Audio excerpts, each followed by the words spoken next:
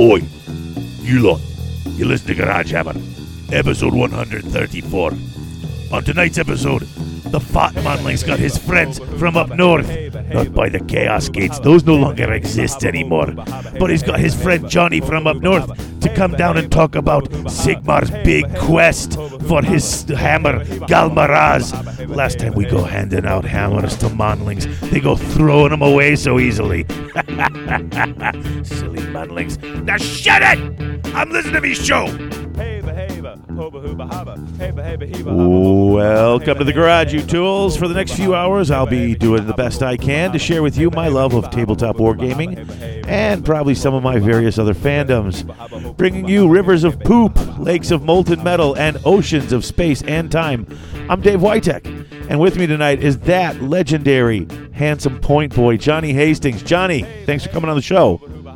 What is going on, people? Thanks for having me, Dave.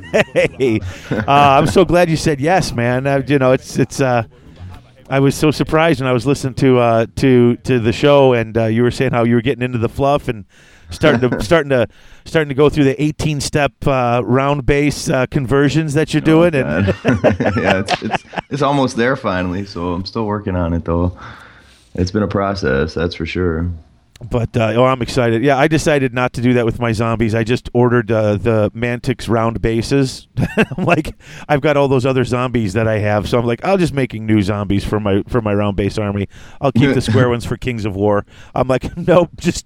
I put them under. 100? Yeah, well, dude, I put them under. Oh, I don't need a couple hundred. I only need about 100 or so for Age of Sigmar. Right. But. Dude, they're under like an eighth of an inch of that swamp stuff with the water effects. Yeah. So it's over their feet. I'm like, there's no converting these to round bases. That's never going to happen. Yeah. So I'm like, nah, just make new ones. I've got plenty. So. Yeah, you don't think you can make it work with Wayne's, drop-in bases?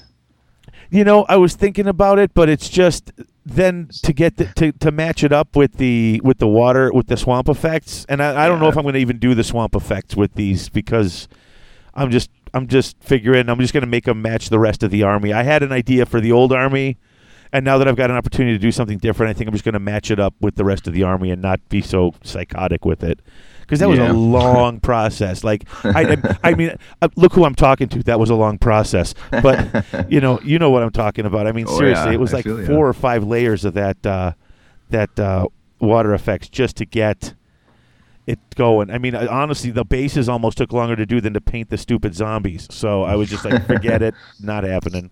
Yeah. So to hell with it. How about that? Exactly. So, we need to thank the sponsors. You mind giving me a hand here, getting the bills paid?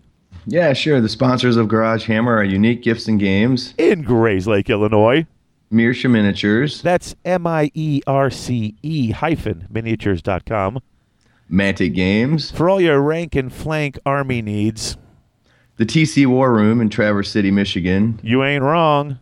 And Battle Foam, protecting your army.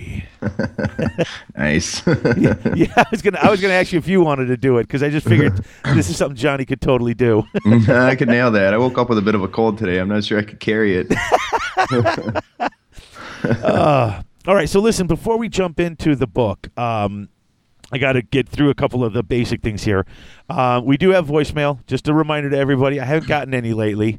But we do have voicemail, 1-757-GH-SHOW-6. That's 1-757-GH-SHOW-6. International callers, most countries, 00-1757-GH-SHOW-6.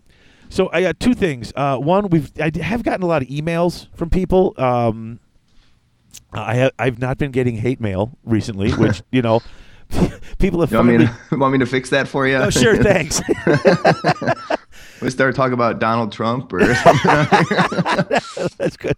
Let's not get silly. But a lot of people have been sending some really encouraging emails too, and I'm sorry I haven't been able to get back to everybody. I'm not trying to ignore you. I do read everything, and I appreciate it. It's just been crazy busy, and I haven't been able to respond to everything. So for the people who've been sending all the really nice emails, I just want to give a quick group thank you. The people who are coming, a lot of people coming now like I was always fantasy curious, and I played 40K, but I didn't want to. I didn't want to paint 100 or 200 models, and now I can paint 30 or 40 and play the game. And so you got a lot of guys coming over who are trying it out.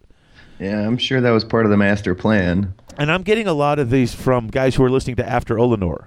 If guys who are listening to that on the show now, like now I'm listening to this and I'm starting to try it out. So people who are thinking that, nobody's playing this game, people are. They're coming over from other places now. Like we're getting new blood into it. So who knows?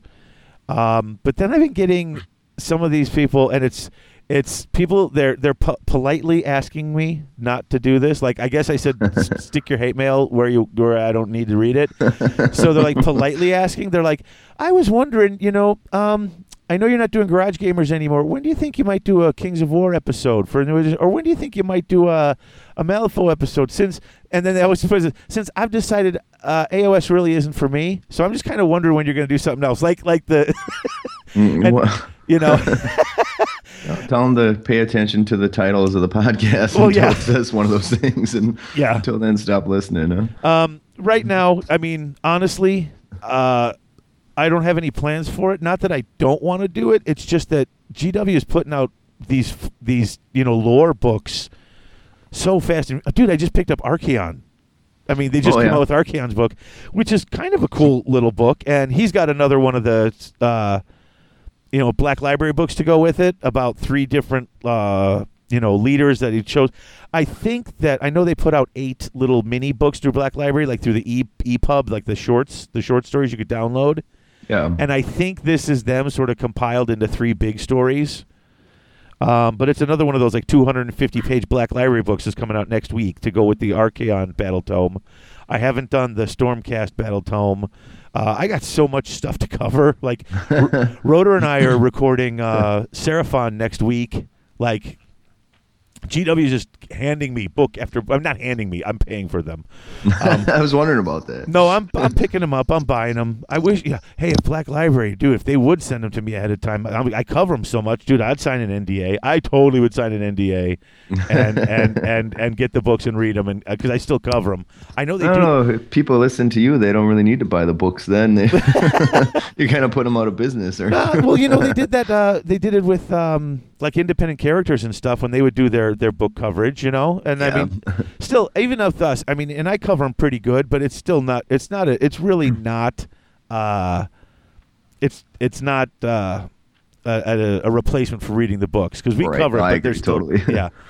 So, right now, no plans because there's just so much coming out. Once I hit a lull and I'm caught up, maybe because there's a few things that other things I've been playing that I've been enjoying, but right now, no plans. So. That's that.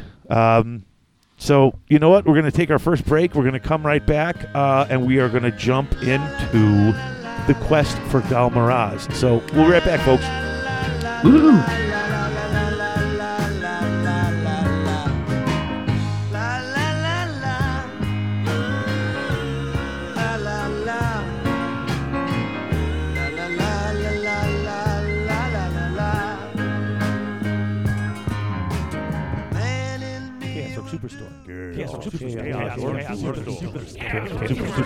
That's right, folks. Chaos Orc Superstore, your one-stop shop for all your hobby gaming needs. They've not only got current and classic GW releases, Chessex Dice, and Vallejo paints, but now they're also carrying Mantic, Infinity, Flames of War, Privateer Press, Soda Pop, Dark Age, and other assorted board and miniature-based games. They usually ship within 24 hours, and the model in the picture is the model they ship to you, because at Chaos Orc Superstore, what you see is what you get. Chaos Orc Superstore. Chaos Orc Superstore.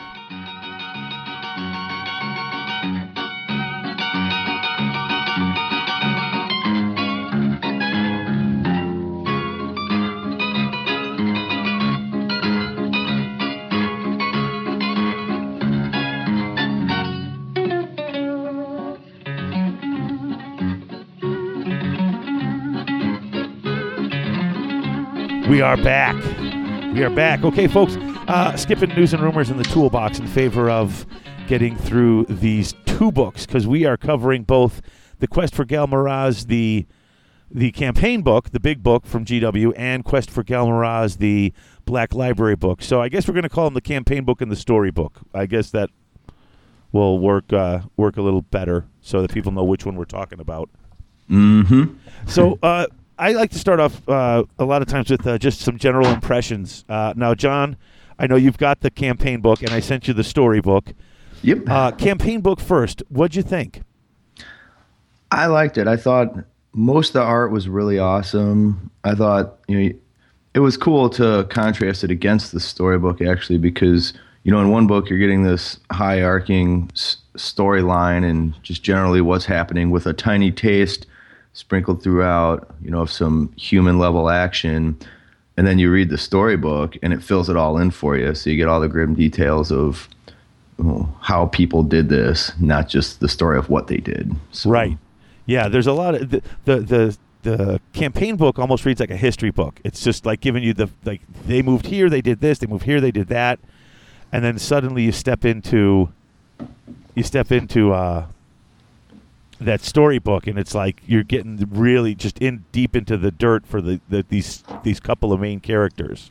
Yeah, and it was really cool. And then, by the time I got to the storybook, I already knew what was going to happen, but it was still pretty riveting. So, yeah, I'm glad you liked it because the Black Library sometimes can be a little hit or miss. Sometimes, I personally enjoy it, but there's times when it can get, especially since you know where the story's going to go, it can get into that whole it's just a lot of this fighting and stuff like that.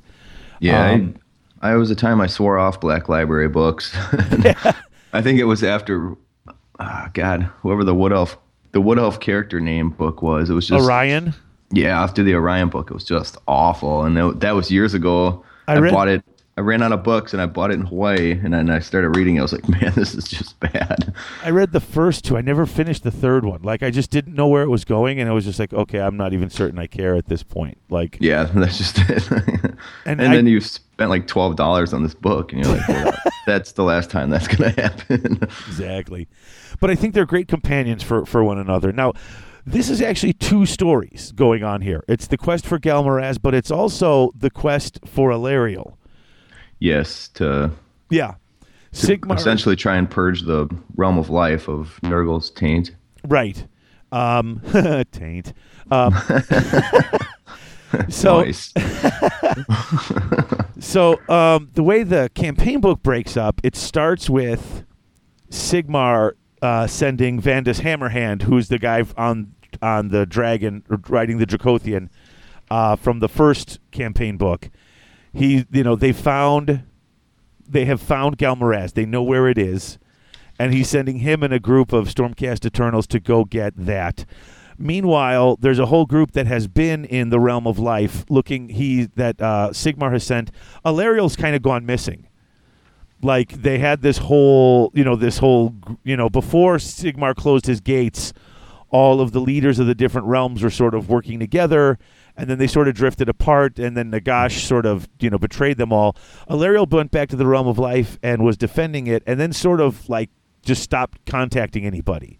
Right. I think as the Age of Chaos really took root, she just went into her own little world there and kind of went crazy. Yeah.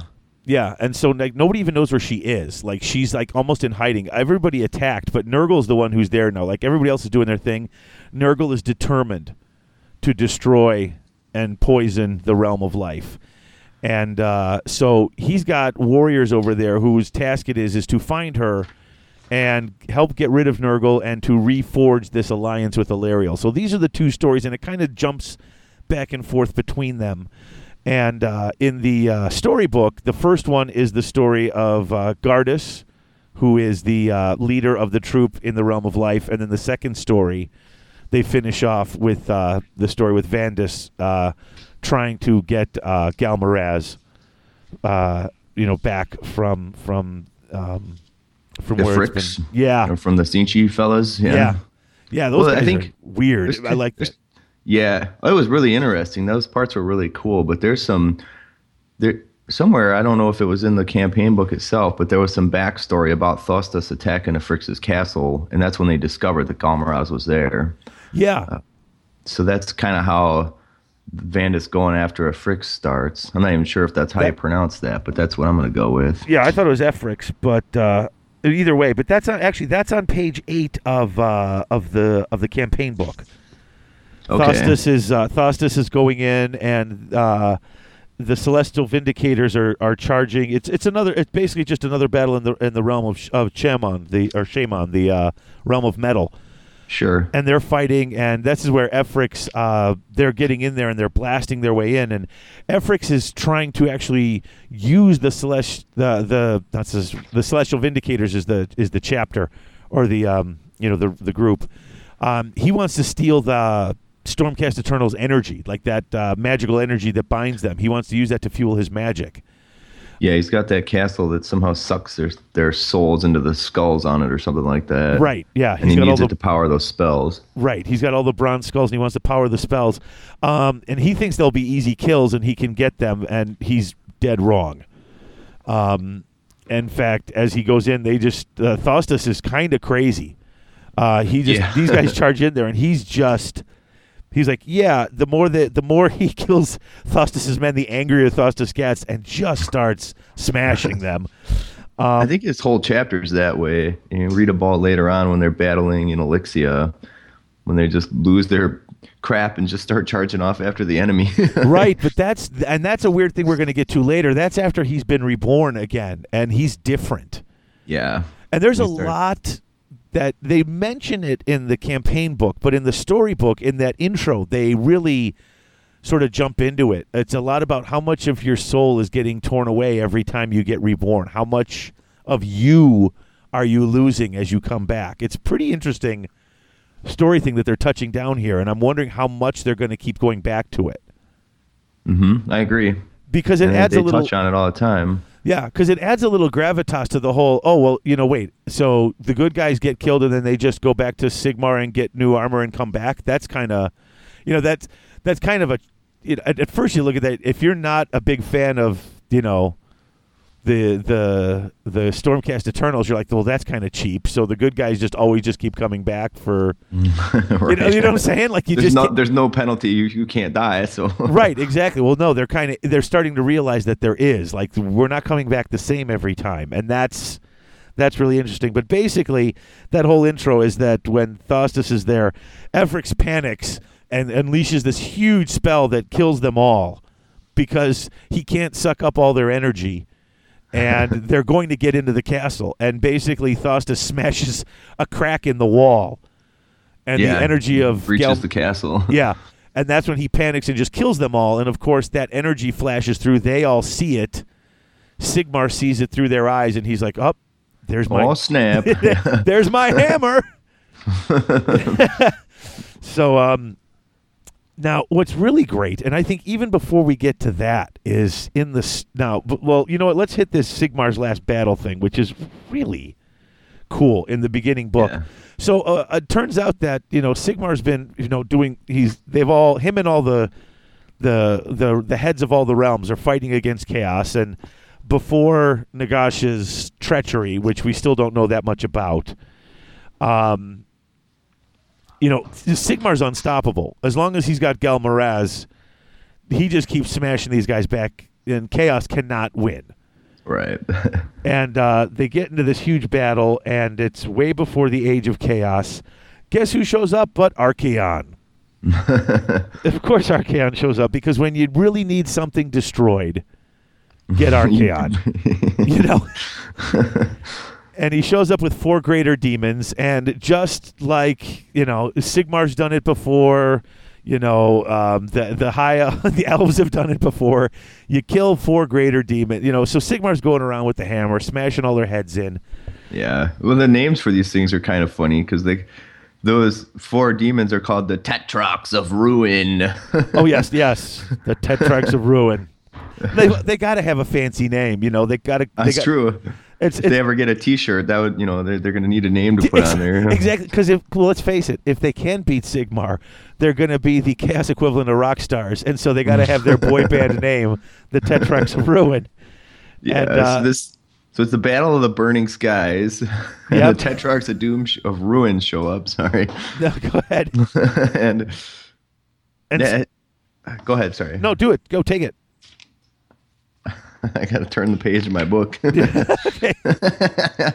The artwork on these pages are really awesome too, by the way. I like it. It's sort of this. It's newer artwork. It's sort of it's a little more. I don't know. It looks like a little more like a marker work than some of the paint work you've seen in some of this artwork.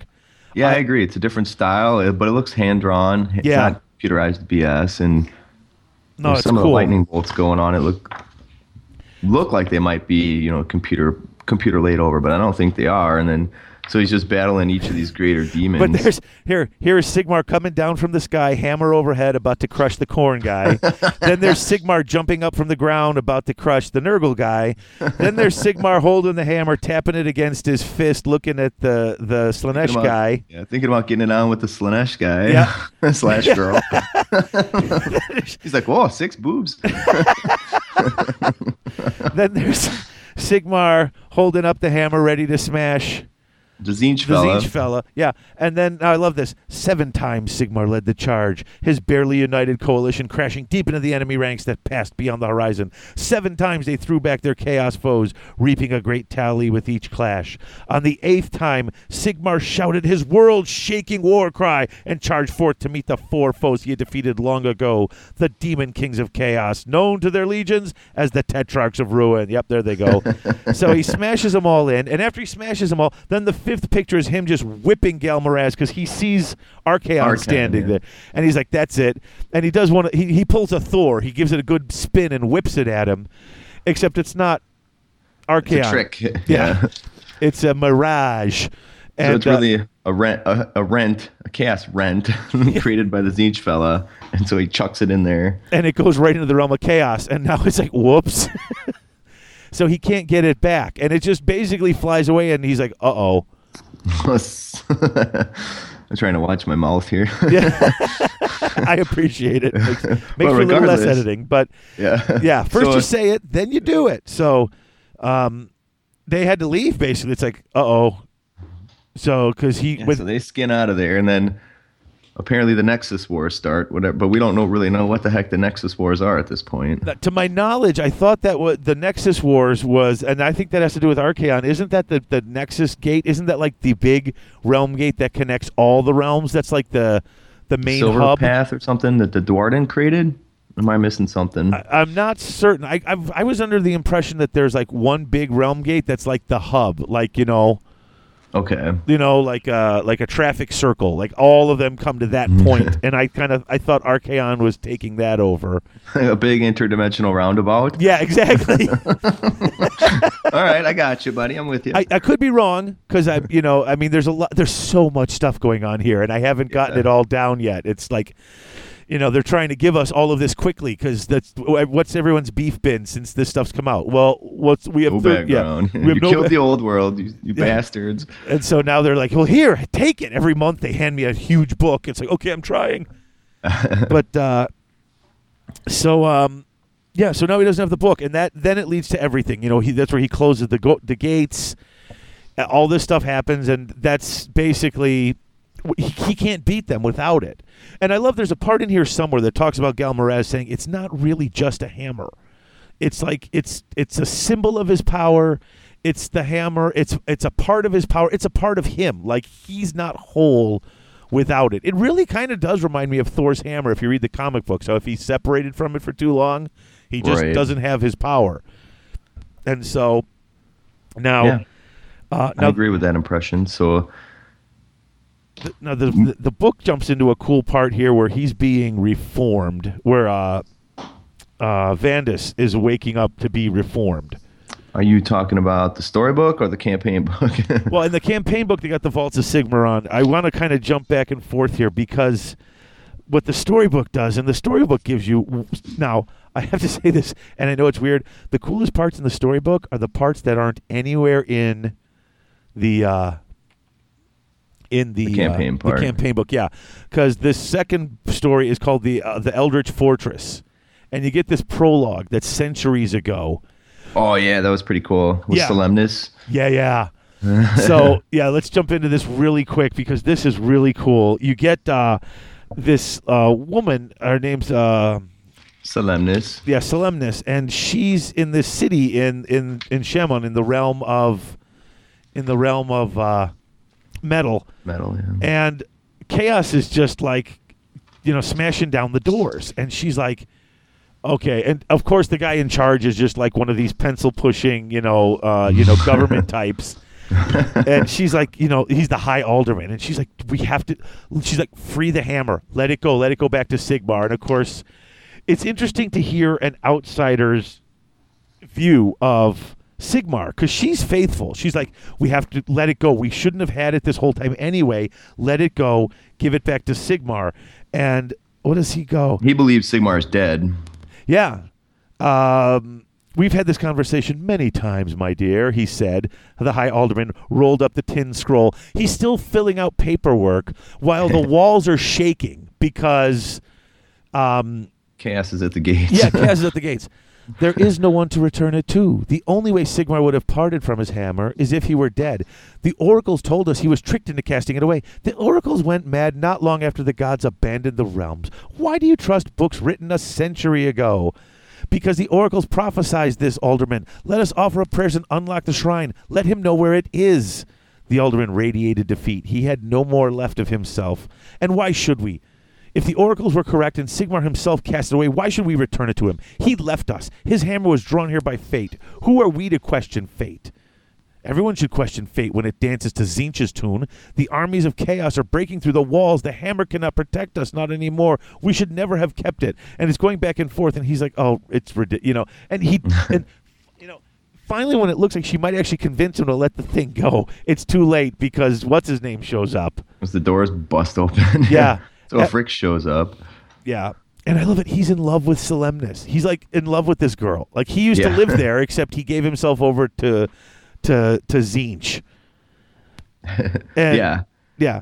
So then you get this weird sort of bizarro love story in there. He's like, stay with me and I'll spare you. And she's like, nope. He's like, I tell you what, you've got 50 days. It's going to take me 50 days to prepare what I need to do. And you've got that long to change your mind. And he locks her up in a tower. And there's like a little window, and she watches as him and all the chaos forces literally destroy the entire city. They level the city around her and build up this fortress around Galmaraz. And it's this fortress is crazy that he builds. They talk about the levels of building that they put around the thing just to keep it, because if the chaos worshippers look upon it, they die. Yes. Yes, if they look out, they can't even look at it, and if and you want to lock in all that power because they don't want Sigmar to know where it is to figure it out. Yeah, and I can't. What part are you looking for? I'm just looking for like the list of all the things. Oh, I got it here. So there's a lead cairn. Okay. And then a stone. It's on page 144. Oh, there it is. Yeah. A stone keep. Well, of course, that's the only parts of it I wrote down. Okay, and then so there's a lead cairn, and then around that a stone keep, and then the giant tower encased that, and there was other stuff going on, but it's just ridiculous. So after 50 days, he asks her, okay, so are you coming with me or no? And she basically spits in his face. Yeah. I mean, basically. Which she physically did earlier during the first confrontation in the room. Yeah, she's not having any of it. So he calls in the executioners, who basically dip her in molten silver. Yeah, they dip her in liquid metal, and she comes out. And it's amazing how if you take someone and just dip them in metal, they come out as a perfect statue. Now, I mean, I don't know. It's like only this guy and Dr. Phibes get away with that. You think they'd be moving and twitching. Like Han Solo looked all weird after the carbonite, but she comes out like a perfect statue, Yeah, I mean, the technology when that Star Wars film was made was pretty low key, so maybe they just couldn't make them look pretty. I got a few extra pets around here. We can test this. Oh, there you go.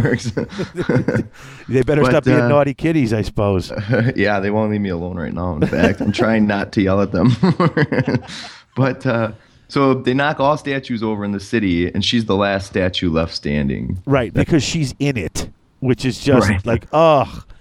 So, I mean, that was just really cool. But then we get to this part, like I said, and I'm gonna actually kind of just stick with a couple of bits from the storybook, because you get to Vandus, if you're reading if you're following along in the campaign book, Vandus wakes up in Sigmaron or Sigmaroon or whatever it's called, and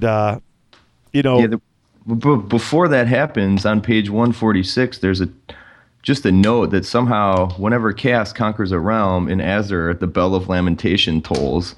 Oh yeah. So somehow Sigmar is aware that another realm just fell, or another city just fell, or maybe another loyal person to him just died or something, because like he's there just working at a forge and he hears the bell of lamentation toll, and then he starts bawling or shedding tears. Oh, that's right. Yeah, okay. So, I mean, that's an interesting little tidbit. Like, he's aware that everything outside of Azure is collapsing, and he's working his ass off to try and keep it all together, get to a point where he can do something about it. And then they jump into Vandus awaking on page 147. Right. Oh, that's right. He returned his attention to his forge, and his tears fizzled on hot metal as he took up his tools again. So he didn't just abandon. That was an interesting little note, though. Yeah. Well, I mean, it's nice. I mean, it was kind of. I love this chapter, this prologue, only because you see that the people, when he closed those gates, people were like, Sigmar abandoned us. Right. And it hurt him to do it. It wasn't just like, because there's a couple of times it's like Sigmar was just pissed and closed the doors. It was like, this is it. Had enough, you idiots. Exactly. And that's not the case. He's just like, listen, we lost. And he was. And, there's that whole point in one of the other books where, when they were betrayed by Nagash, and where he could have been fighting the battle, but he was just running around the realm of death trying to kill Nagash because he was so angry. So there's like sort of that going on too. It's like this whole, okay, my plan failed, now I've got to do something else, and people are dying because I failed. So it's kind of cool to see that little side of him, because right now you don't get a lot of Sigmar anymore. He's getting to be almost like the Emperor, where you just see him in little bits and bobs, and everyone looks at there's a part where Vandus goes in, they could barely look at Sigmar at this point anymore, Yeah. So, well, maybe now that after this book he's got his hammer back, he'll start showing up and kicking butt and taking names finally. I'm guessing he's going to be handing the hammer off to the people who are going to be running it. That's where you're going to see the other guys showing up with his hammer, doing his job. He's got a, he's the general. He's going to be running it from the base, sending people out. Like maybe Vandus Hammerhand. Yeah, or the Celestin, whatever that guy is. The Celestin Prime. The guy with the guy who flies on the. Oh sure. Yeah, that guy. I know So I'm reading this in the book, and Vandus wakes up. He's reborn. This is where he used, or if you remember, this is where Korgus Kul was going to kill him. He couldn't beat him in hand-to-hand combat, and the Realm Gate was about to open and let chaos in. So he just grabs the gate with both hands and says, Sigmar, take me home. And Sigmar sends a lightning bolt down. Yeah. That happens a few times, actually. Or something similar with the Realm Gates and these dudes sacrificing themselves. Well, hey, they know it's well, and that's part of it, is that at the beginning they're willing to sacrifice themselves. They're like, okay, fine, boom, we're just going to be reborn. We'll come back. But this is where he wakes up. I love how he thinks his clothes on. That's okay. Hold on. Yeah, like he thinks, and his armor just kind of floating around him and appears, and his hammer appears. Yeah, I was reading here. What is it? Light of a different sort grew. Shining shapes revolved around Vandus. Burnished plates of golden armor that orbited him in stately dance. Vandus reached for them with a thought. Lightning leapt from his skin to the armor plates, pulling them sharply into place until he was clad in the raiment of a Lord Celestant once more. And then a twinge affected him. Strange thoughts intruded upon his dressing. He felt there was a hollow space in his mind, as if in returning home he had chanced upon an unknown door and opened it to find an empty room pregnant with disquiet. And then it talks about how he feels kind of weird. And, people are looking at him funny when he goes through and stuff like that. Like, there's weird stuff going on. And they keep, like I said, the book really sort of delves into this whole, they feel different when they get back. Right. They touch on it a few times, so there is some kind of evolution going on. I think they're being more, it seems like they're just forgetting who they used to be and becoming more like fate. They have this faceless mask. They all look the same. I think their mentality is shifting that way too. It seems like their personalities are going. They're just becoming more stoic. Eventually, they'll just be dudes without faces or personalities going around smashing stuff. Well, because even in the book, in the campaign book, when you get to the part around page 24 and 25 where they talk about Thostus Bladestorm, there's a little fluff piece in there, and he sees him, and Thostus had come back, and Thostus was like not joking anymore and was very serious. He was already pretty serious, but they're walking. It's like he just seemed like he didn't give any answers. And he walked over and he goes, "Forgive me, but I have to ask you. Has it changed you? You're a forging. Has it changed you? Are we truly eternal?" Thostus stopped for a second and met Vandas's gaze behind the mask, and he looks at him. And he just says yes and walks away. Like, but there's two questions there: has it changed you, and are we truly eternal? And he just says yes. Like, right. and he kind of walks around like he doesn't joke or chit chat with the guys anymore. He just kind of stands around until a battle starts. Right, and then he kind of becomes himself again. Yeah, but even more so, like they're like, dude, he's reckless now. Like he's sort of like he was always reckless. Now he's kind of crazy. Yeah, and it's kind of neat, kind of watching this sort of shift happen with him. Right. Well, somehow he got the power to turn into pure, what do they call it, solemnite or what? No, that's the swords. When he gets into the battle, his skin turns into Sigmarite. That's what it is. Yeah, it starts crackling around him. Yeah, I'm not quite getting what that was going on either. I was not certain what was happening there.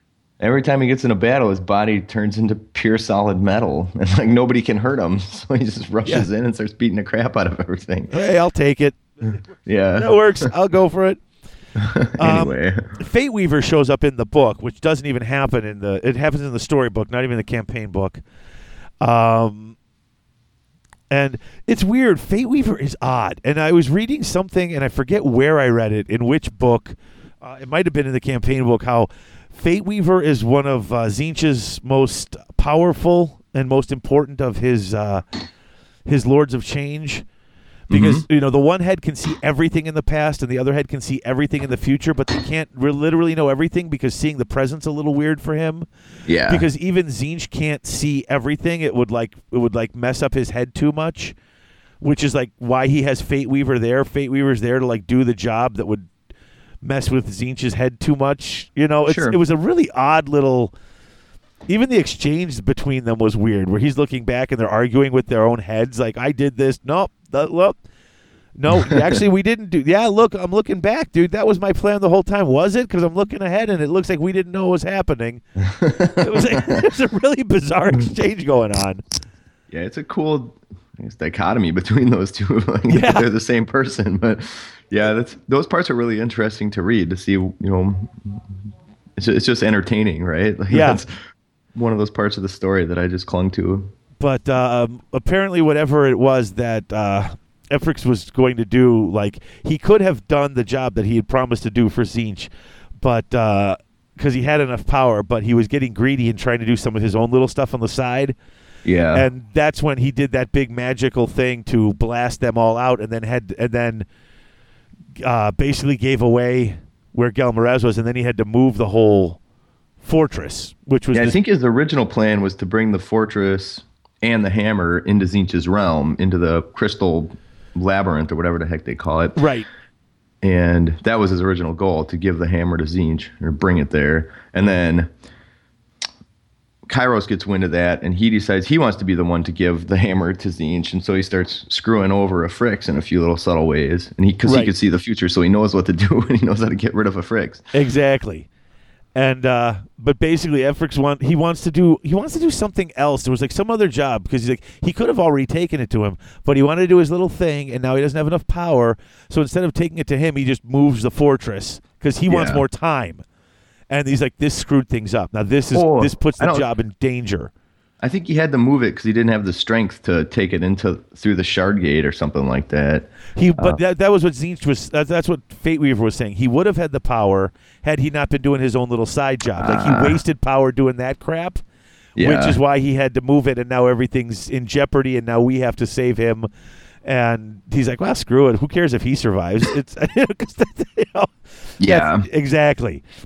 And then we get this cool battle where they show up where it should be. One of the interesting things is Thostus goes and talks to Ionis, and this is one of what page and what book are you working on here? I'm kind of in. You're bouncing around a bit. Well, it's Into the Shattered City. Is the part in the campaign book where they're going into the place that was where Solemnis was killed. Okay. In the storybook, it's like chapter 3 and 4. In the second story, though. In the second story, yeah. Okay, I gotcha. And I wanted to hit this real quick. You know what? Actually, let's take a break because it's break time, and we'll come back and we'll do this story about how they get into the city where they think the fortress is, but it ain't. So we'll be right back. Yep.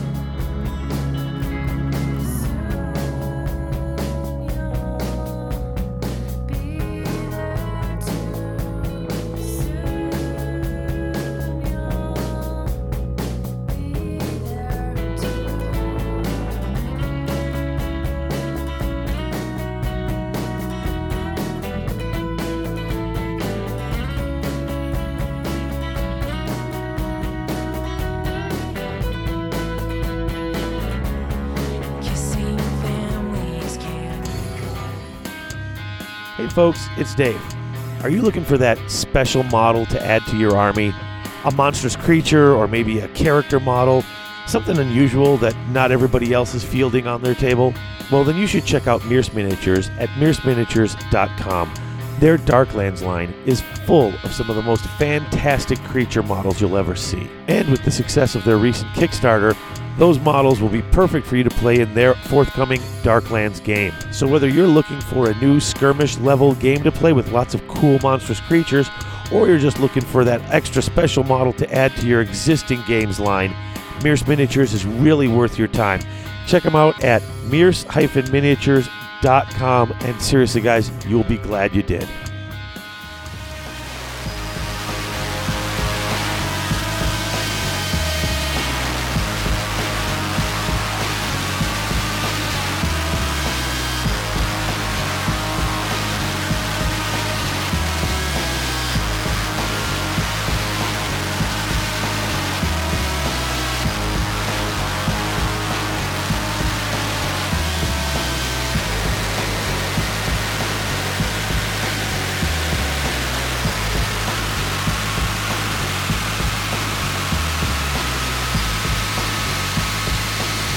All right, we are back, suckers. Continuing the tale. So we're going to get into Chapter 3 here in the storybook then, talking about Stormcast Eternal arriving Yeah. Now at the Bright Tor Gate. This is pretty cool. Now, one of the things I like about this part, and this is something that gets kind of skipped a little bit in the campaign book, is this conversation with Ionis Cryptborn. They talk about him. They cover him a little bit. He gets a little more backstory in this book, which is nice because he's sort of an oddball character. He's like their sort of magic user, and you get a bit of stuff about him. You know, we'll find a way through. All this will happen. Well, the story begins here. You got Sigmar's people rebuilding Androck, which is pretty interesting. So they're, the Stormcast have come in and claimed part of it and made a base. Oh, that's and right. That's right. Sigmar's got artisans and wizards trying to heal the realm. So that's pretty interesting just off the get-go. And then all these Stormhosts show up. Oh, that's right. That's when they did in the last book, in the first book, the Gates of Azir, when they opened the gates. That's their foothold. So he shows some up. Beachheads going. Yeah. So he shows up, and the beachhead is as you put it, is built and is going, and they've got to get to this city though, where he knows where it should be. Headed. Yeah. So then, now to get to where you were, Vandus and Ionis are discussing Thostos and how he's different after he was reborn. Right. And so I've got this marked here. Where is it? It's on page 169. Right. And page 170, Ionis says, warriors died and returned. Alteration is inevitable. And Ionis is of the realm of death, so he's really in touch with death. Whenever he's reborn, he comes back really fast, too. Faster than anybody else. Yeah. But he also says that a part of the Sigmar warrior is stolen away by death before rebirth. Yeah. So he starts giving some real good details on what's going on there. And then on page 171, it comes back and he says that Sigmar makes up for the shortfall in the reborn warriors somehow. He doesn't really specify how. But so between page 169 and 171, they're discussing how the rebirth is affecting the Stormcast Eternal. Yeah. Okay. Yeah. Because it starts off, with that 169. He talks about Vandus, how he speaks only a little. What he says is distant. I must strive for. Thostos. I'm sorry. His eyes burn with blue fire. The air crackles around him, and all who approach him feel the heat of his rage. And he's not alone. And he's like, He goes, no wonder, this stuff. And he goes, I spoke with him. He's acting weird. 170. You got a great part here. Yeah. And he goes, because even Ionis says, I have two masters, and you know that. And he goes, well, okay, listen, then explain to me what's going on. I don't understand this. We're promised eternity to bring war on the minions of the Four, but I didn't expect it to take this course. He's like, wait a minute, I was promised eternity. This is not what I signed up for. Look at him. Yeah, that dude's a weirdo now.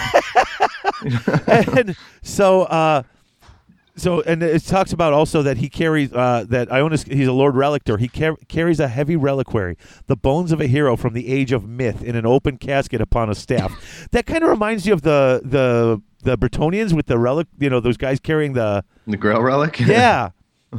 I agree. Just carrying around a dead body. Yeah. The casket was surmounted by a starburst of gold and many other fittings of metal besides. It was heavy, but Ionis carried it as if it was nothing. How is it inevitable? Death is a constant. It wraps everything, binding all fate as tight as a funeral shroud. One day, all this will die. Sigmar will die. You and I will die. The Four will die. We are eternal, yes, but even eternity is not without end. When all else is dead, then death will be the last to die. Sigmar defies death with his magic, plucking us from the underworld and reforging our mortal form. Death is jealous. When our warriors skirt the borders of that dark country, a part of them is stolen away. None can defy Sigmar, said Vandus. Death can, Vandus. Death only seeks to take its due. Sigmar is the thief in this affair, not death. And so death snatches at our spirits, and we return to this life a little diminished as we pass by. The shortfall has to be made up somehow. And that's when he's like, how? Sigmar's the Lord of the Storm. And that's why he's got that bit, Hey, don't say Sig How. That's Did I say Sig How? Yeah. Oh, whoops. Edit. No, Sorry. how Sigmar is the Lord of the Storm, and he basically that's where you're seeing Thostos has got that crackle with that blue energy. He's just filling him up with storm magic.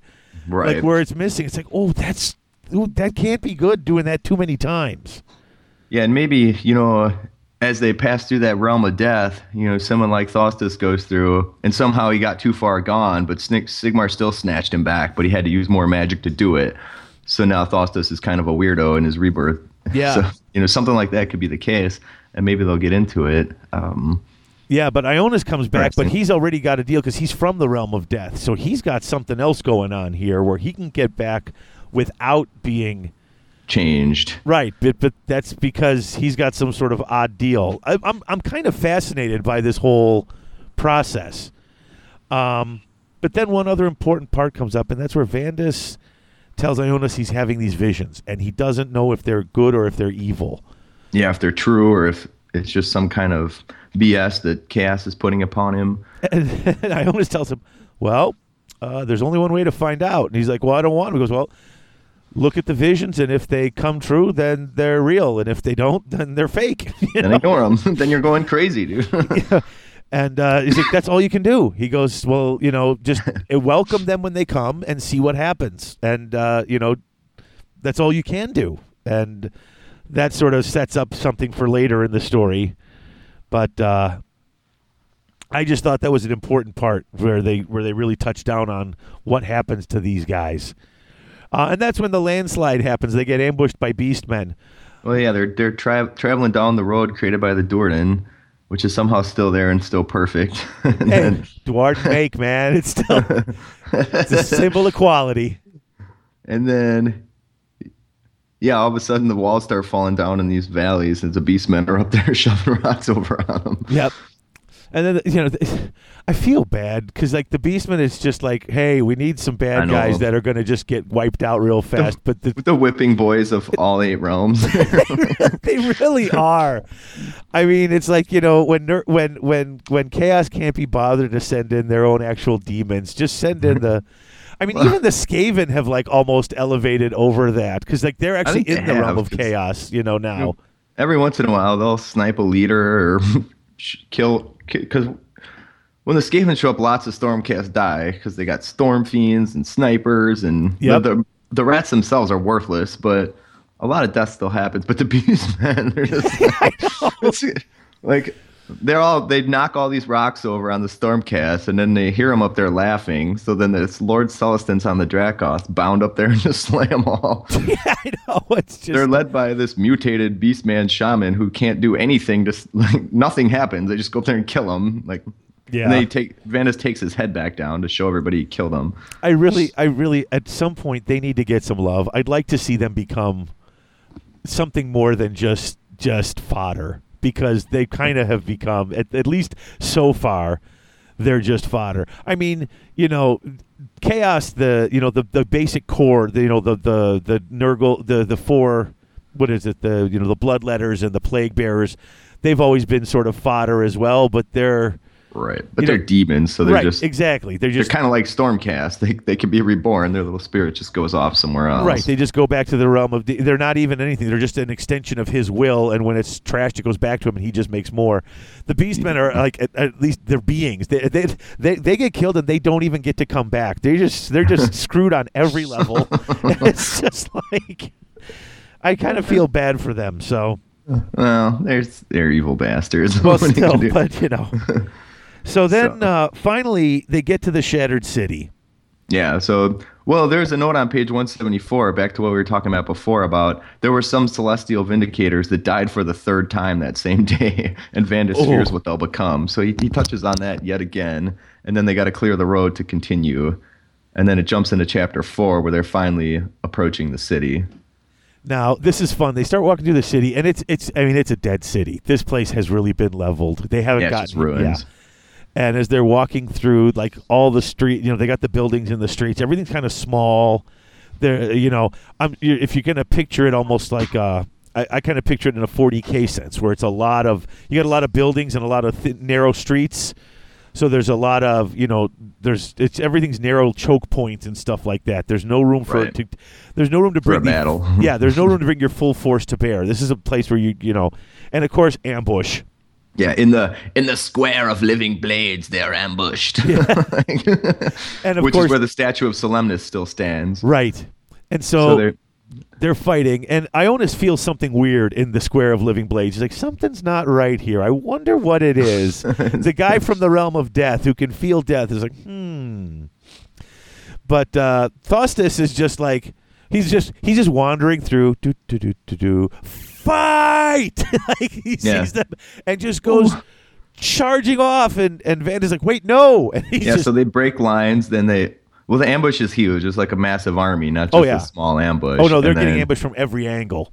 Thostos and the Celestial Vindicators break the lines and just start pursuing all these Tzeentch warriors, and they leave Vandus' flanks open. Oh, yeah. But he doesn't care. Like, Vandus cares, but Thostos don't give a crap. No. So he's just charging after these people.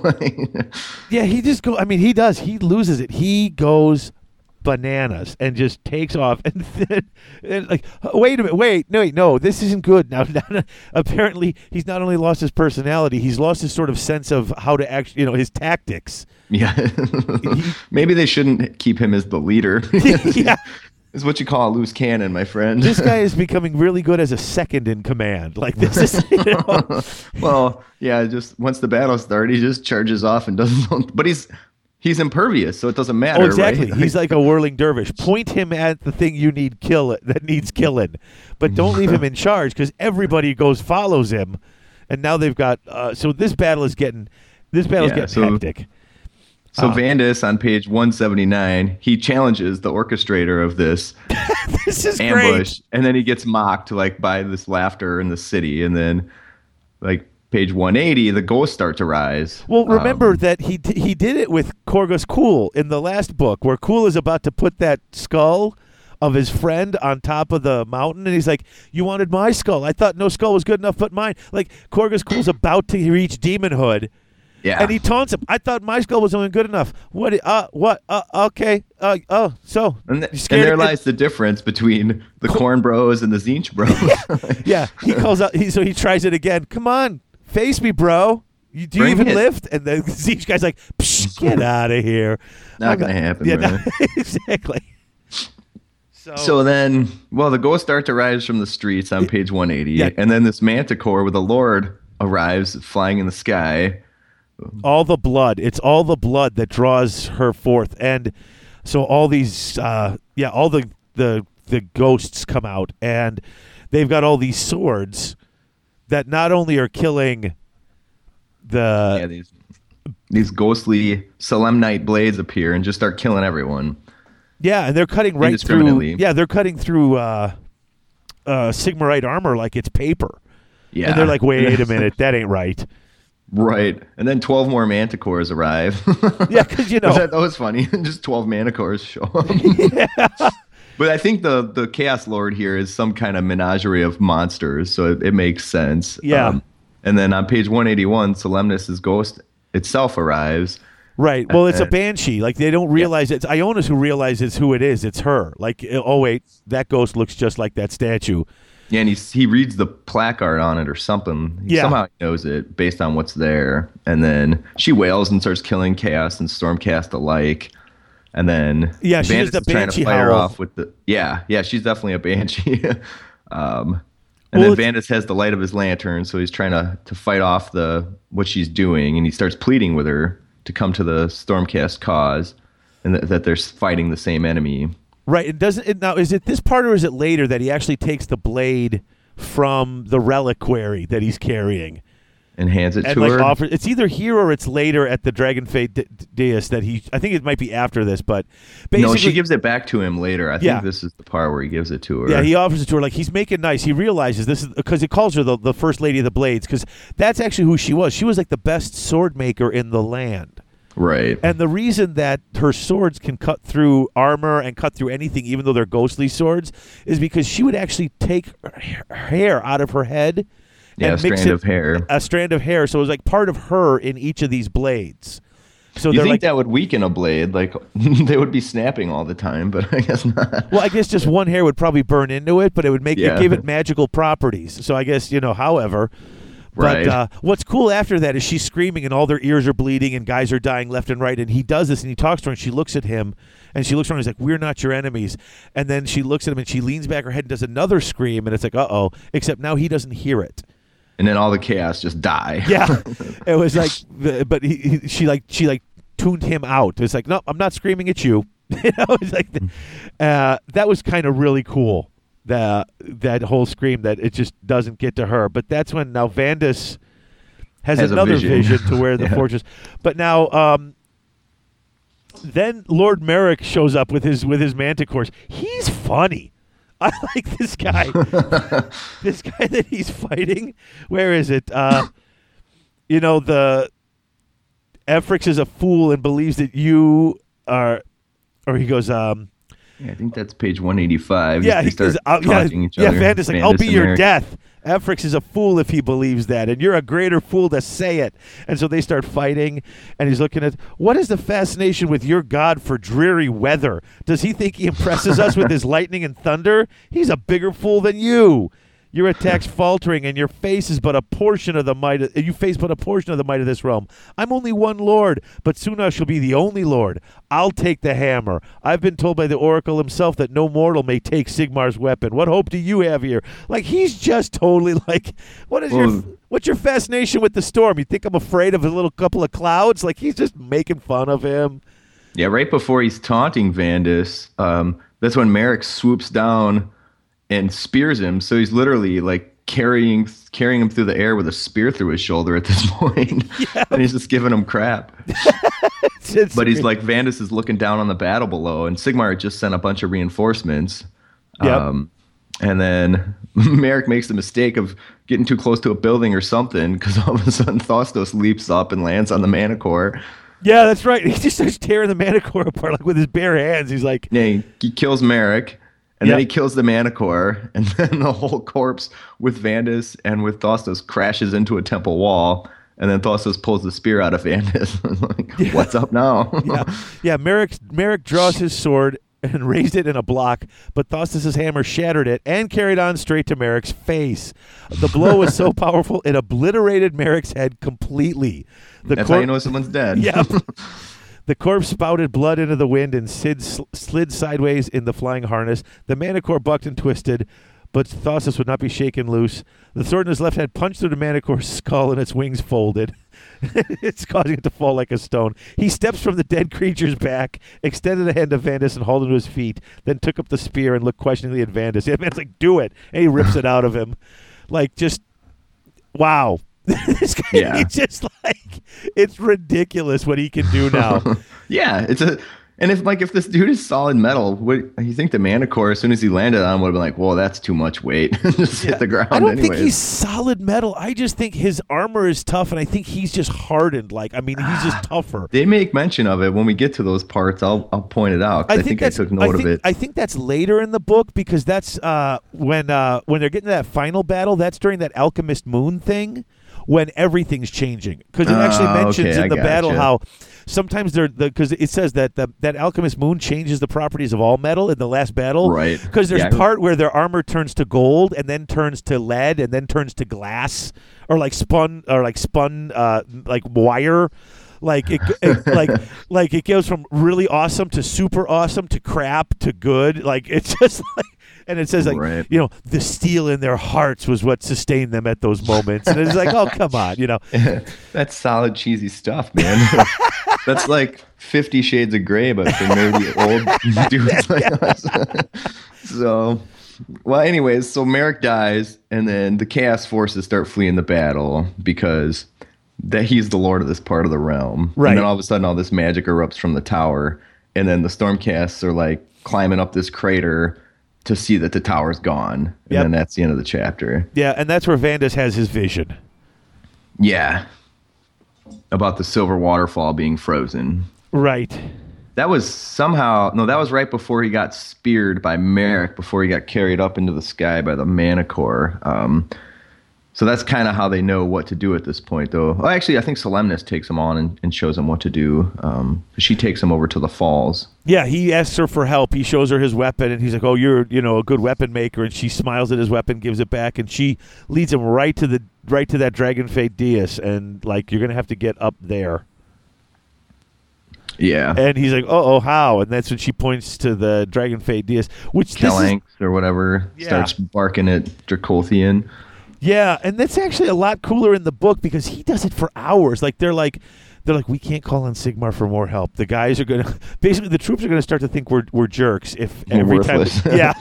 So, but he's like, well, let's ask Dracothian. Let's ask the actual, the dragon god. And he's like, well, how are we gonna do that? Like, and so then all of a sudden his Calanx, his little. What do they call those things? Yeah, his mini dragon that he rides on. Yeah. His mount goes up and just starts howling for hours. Growling at the sky. And finally Dracothian like hears him and calls back to him, and he's like, "Hey, what's up, little buddy?" And check the bread, check what we need, and text Mom. Hold on a sec. Okay. So basically he goes back and he's like, "Yo, sure, I'll help you out." He goes, "I'm gonna this realm. It's another one of these things which looks kind of neat, and when you describe it, but like, it's not a planet. It's just like floating in space. How do people get from level to level in this place? I don't understand how this place works, and I guess I don't have to. Like, you just kind of accept it. Like, when you see pictures of it in the book, I forget what page the picture's on, but it's literally just like floating little islands that are connected by waterfalls of metal. It's page 29. And so apparently the Flames of Argentine, who's another big dragon, is corrupted by one of the Chaos Gods. Right. He is keeping the one level, the Great Crucible, heated, and the metal, like, it turns into a metal waterfall that drops down to the other place and goes around, and then it looks like another dragon is eating it, but then how does that put the metal back up top? Nobody knows. Like, it's this bizarre. Yeah, don't forget about Vitrix, the crystal cockatrice. Yeah, who seems to be drinking the molten metal as that pours Silver through. Falls. Apparently he goes and brings it back up,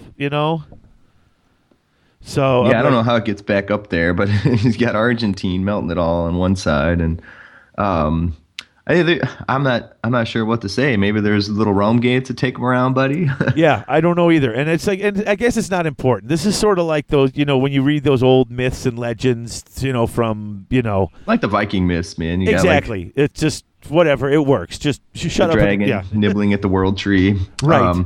If you look on the map on page 29, on the right, and it doesn't show where it goes off to, but you got the Silver Way, which I think is one of those Duarden creations, and there's hints of the dwarves all over this place, so maybe they're just living inside these floating blocks. No, yeah. They're got to be somewhere, and they're supposed to get in a book soon, so I'm hoping we'll get some answers. I bet Steve Hernard know that. He built one, so I can have him shake it and see if any dwarfs fall out.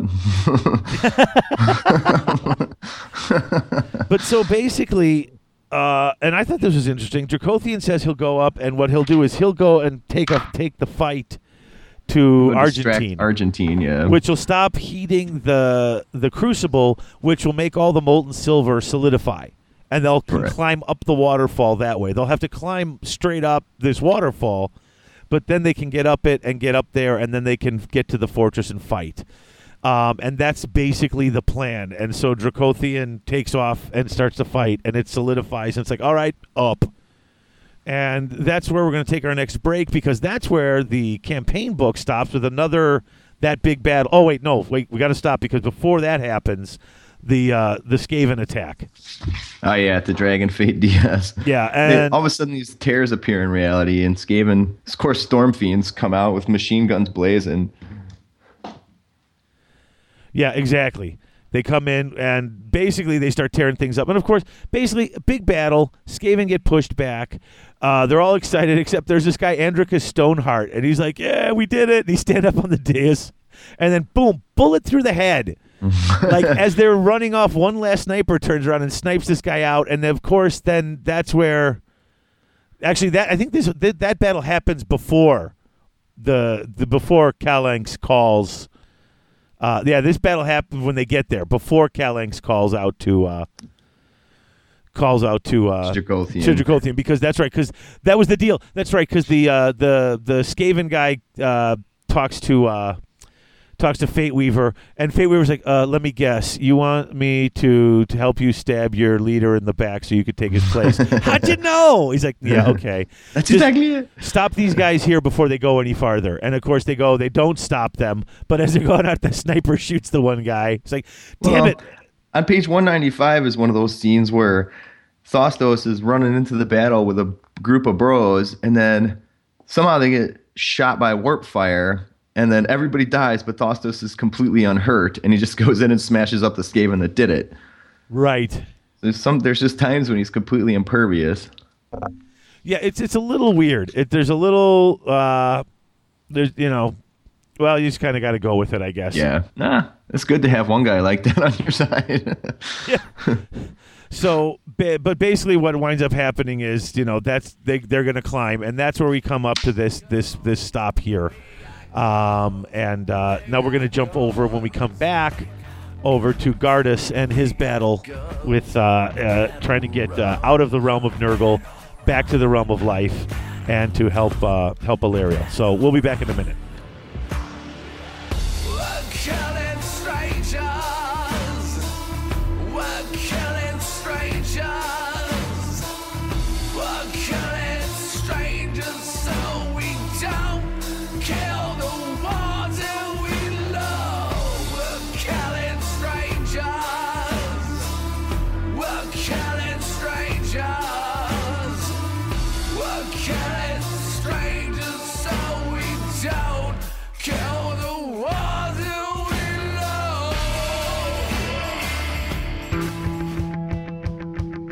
Hey, check out that guy in the Garage Hammer shirt. Who cares about him? Look at that guy with the Garage Hammer hoodie.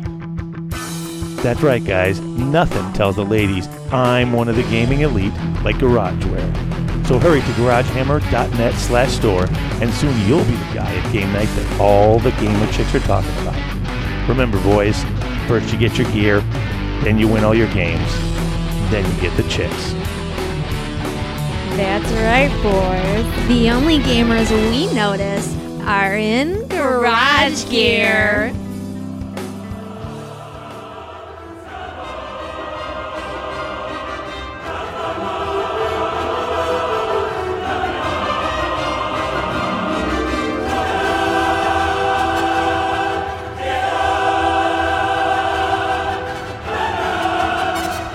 We are back in the realm of life. We've Back in the saddle again. Sorry.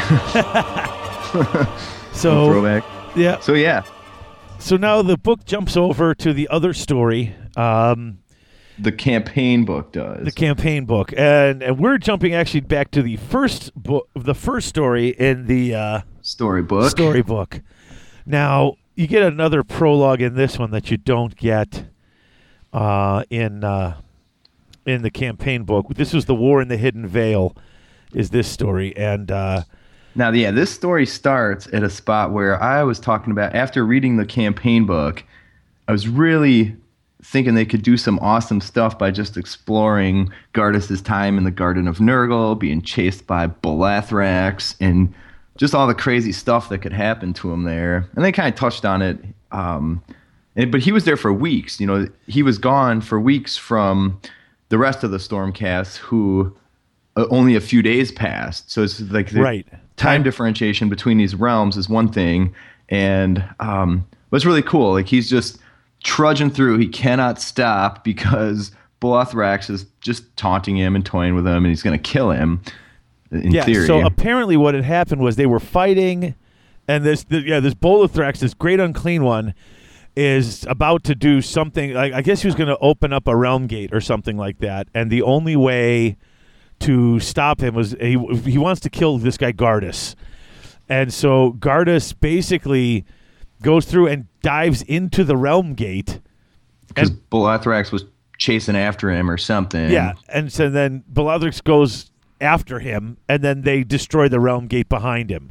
Because he's such a big dude that somehow he closes up the gate and it collapses or just destroyed. Well, I mean, I'm just kind of picturing the realm gates like in all the models and all the pictures is that taller, thinner realm gate, and then I'm trying to picture the great unclean one like shoving his bulk into it, like just too fat, like not the model but the actual, like the drawings, like the good looking ones, like this bro on page 63. Right, exactly. It's just this huge thing. Yeah, and so there he goes and trying to get through, and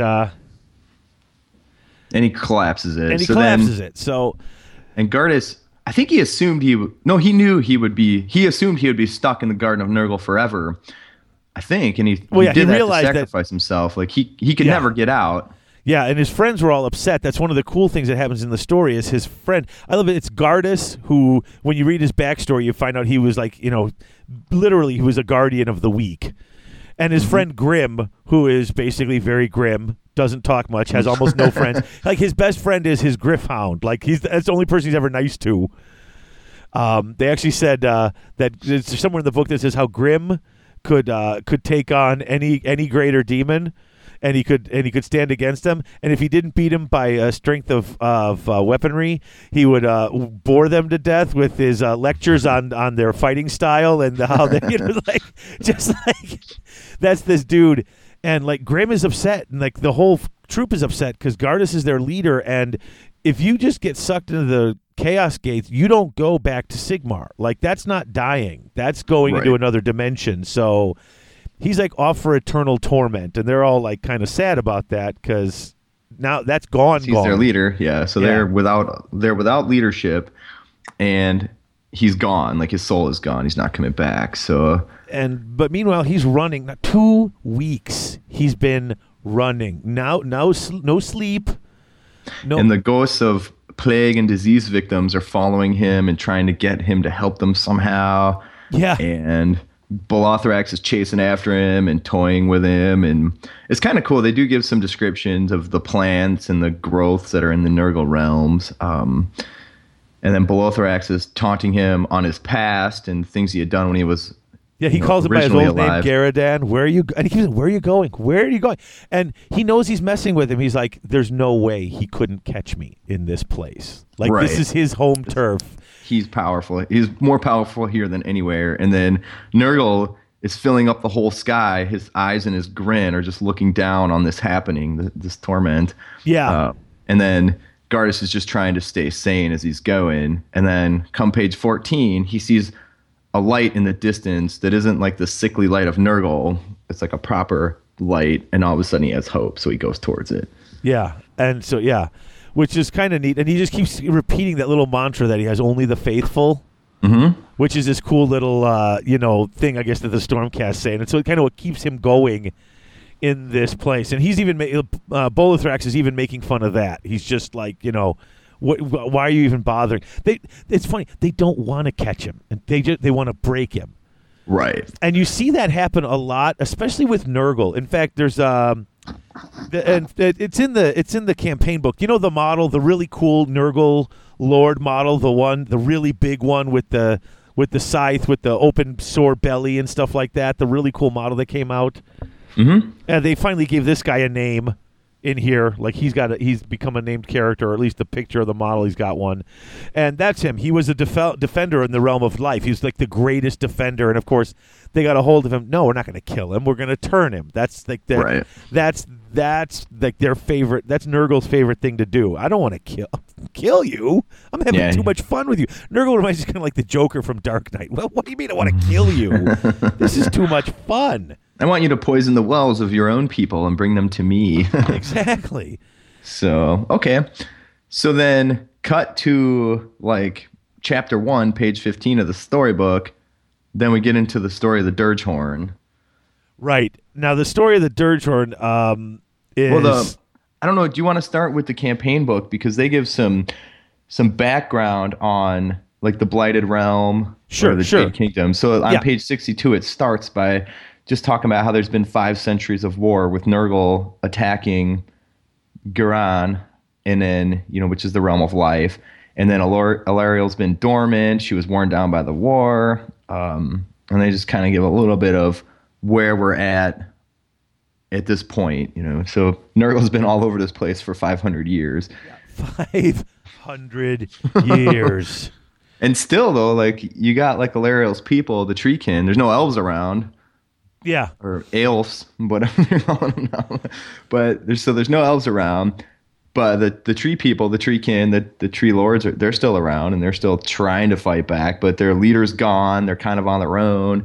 Got this Lady of Vines who's sort of taken leadership of it all. Yeah, and Alariel is still kind of apparently like sort of leading from behind the scenes. Just nobody knows it. Like she's back there sort of in hiding, sort of, just influencing things, but not really. Like she's kind of had it. Like, yeah, and she's like you could tell like the Lady of Vines still knows where she is. They're still in contact with her, but they're just like they don't have any faith in her in terms of bringing this back and turning it around. They're just going about it because that's what they do. They fight Nurgle, Right. So, and then cut back to the other book, like where page 15 picks up with the sound of the Dirgehorn and the Sylvaneth fleeing the sound of it. You get like this Dirgehorn, this noise that's reverberating across the realm. If it hits the Sylvaneth, then they die and they crumble and they turn black and they, so there's this Dirgehorn is keeping them from really doing anything significant. And then that's where the Stormcast arrive. Right. And the Stormcast, they know they've got to stop this Dirgehorn thing. And a lot of this, and in this particular story, we were talking off the air, and this is like Frodo's quest into Mordor. It really is. It's a lot of trudging along. There's a lot of trudging along, and it's we have to get all the way over there, except the horn sound is making them... It's debilitating. Yeah, it's depressing them. Faith. They lose faith. Like, there's literally parts where it's like, would dying and going back to Sigmar really be that bad? Like, yes, we'd go back in failure, but at least we'd be out of here. And you get a lot of them committing suicide along the way. Yeah, they're just like, or they're walking and falling into the swamps. And like, where they know they're going to die from the weird...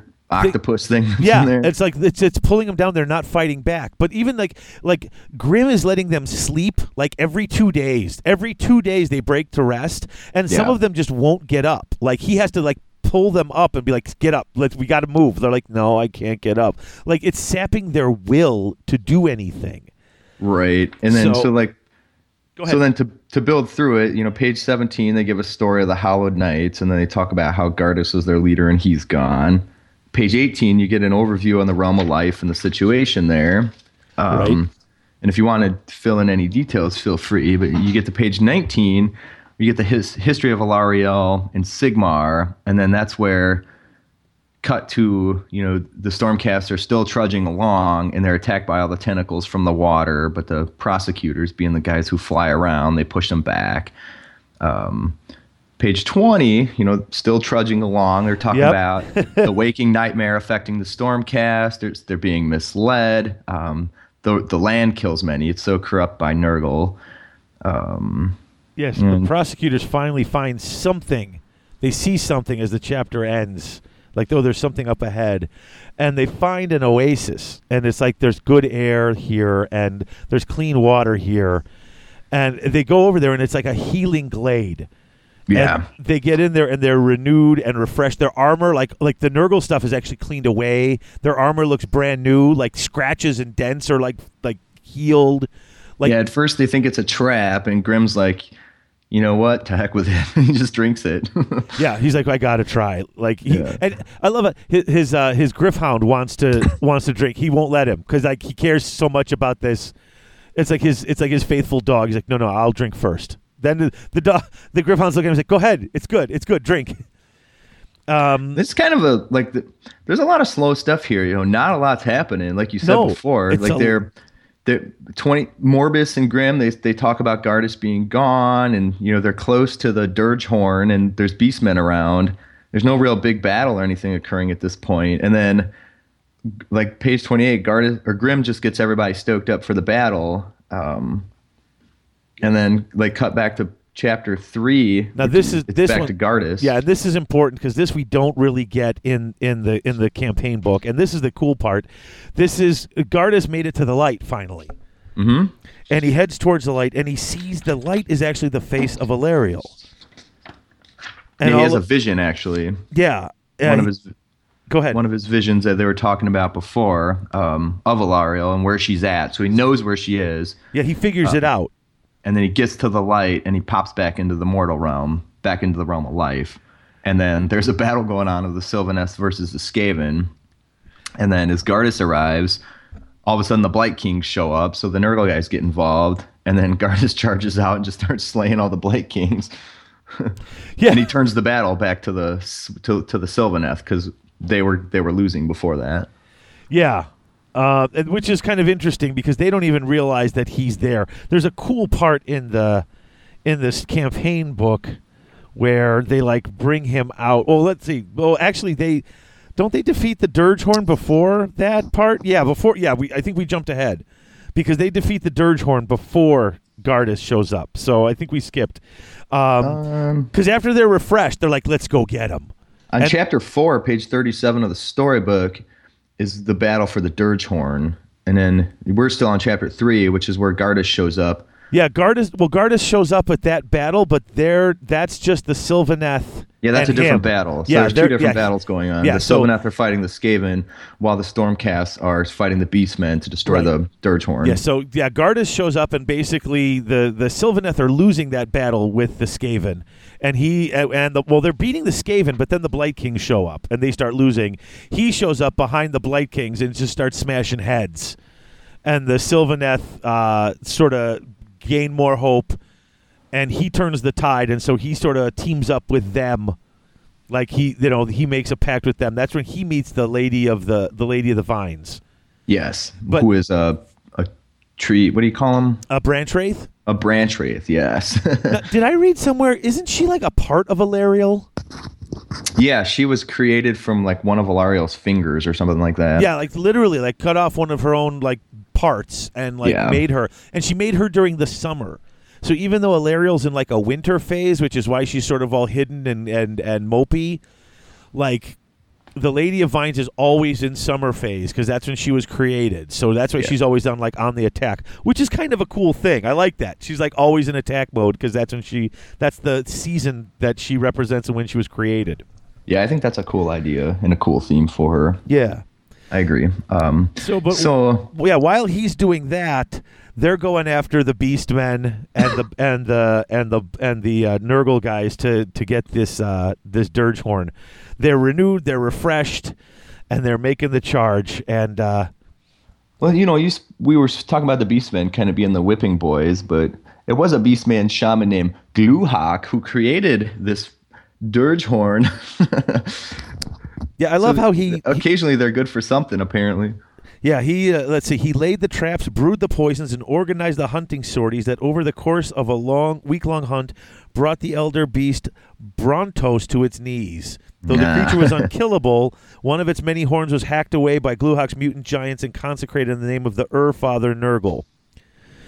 And so that's the artifact that he's got this thing. And it's got it's this weird horn that was literally a horn off this beast that now has these like fleshy mouths that the horn part, when he blows into it, actually like screams.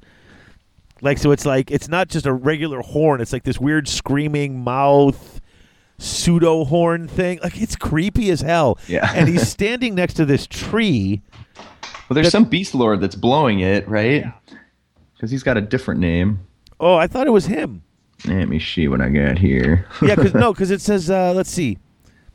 Gluhawk tells his tribe that any who sound the horn without the Plague Lord's permission will sink into the loam, never to surface. In truth, his jealous guardianship stems not from zeal, but from a desire to personally twist and pervert every hale and healthy life form in the Jade Kingdoms. I thought Gluhawk was the one who was blowing the horn. Perhaps. They made it sound like in the storybook that he was a beast lord. He is. It says right here on page 60 or 67 in the campaign book. On 67, it's got his little... It says he's a beastman shaman on page 66 where his little insert is. No, his little insert here says, 67. Born on the fever victim's deathbed many centuries ago, the Beast Lord Gluhawk has a British appearance. So... Okay, so it must be him. So he did both. He created it. Yeah. He cut it off and created it and did all this stuff. So he's up there blowing this horn, and he just blows it like day and night, and it's poisoning. It's laying everything. waste to the realm, yeah. Yeah. So they get in there and they're fighting, and the Beastmen are putting up a good fight. And so he's like in the roots of this big hag tree. So they describe that, and it's pretty cool because this is this big Beastman encampment, and then it's all like the Stormcast attack. Big, thick branches with huge thorns. I mean, these thorns are more like spikes. And there's skeletons hanging off the tree, and it's the life tree from the old world. It's like the exact opposite. Like, he basically found a life tree, and they've corrupted it into being its exact opposite. Right. So they're battling, like they're fighting the Beastmen, and all of a sudden, like the Chaos Warriors of Nurgle are there as well at this Dirgehorn battle, and then Grim gets himself in a duel with Gutrot Spume. And then they just fight for a few pages. And then Marcus, who's another one of the Stormcast Eternal, he kills all of Spume's retinue. And then Grim is still locked in this battle. He's like, go stop the horn, dude. Yeah, so, I got this guy. I like how the tree reaches down, though, and grabs him. Marcus? Like he's grabs, who's fighting Gutrot Spume? Grim.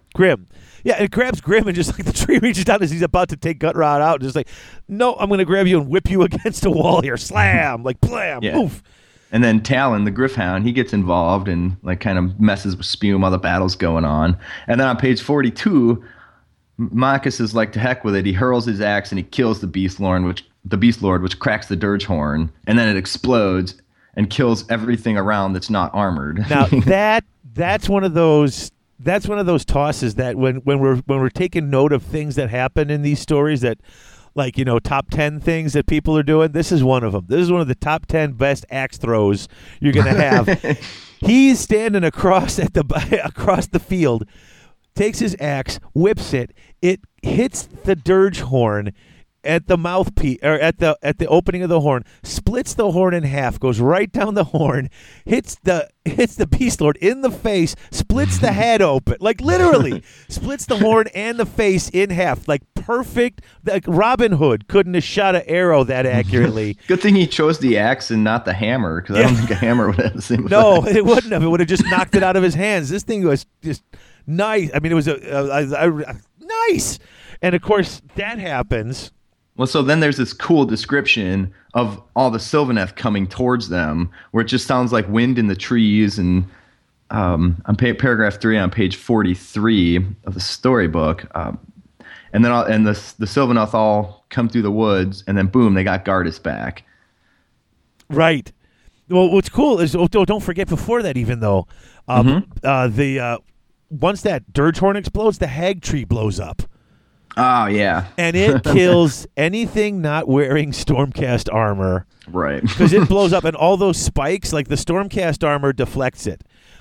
The poor Beastmen ain't got a chance. They're all just splintered and spiked to death. So Well, even the Nurgle warriors that were there, Yeah. so they must have got killed as well, and they had armor. yeah, and they're wounded, like because they got to go around everything's either wounded or killed. So these guys are going around hacking and killing everything that's left, and that's when Gardas gets carried in on like on a Throne of Vines, bro. a throne of exactly.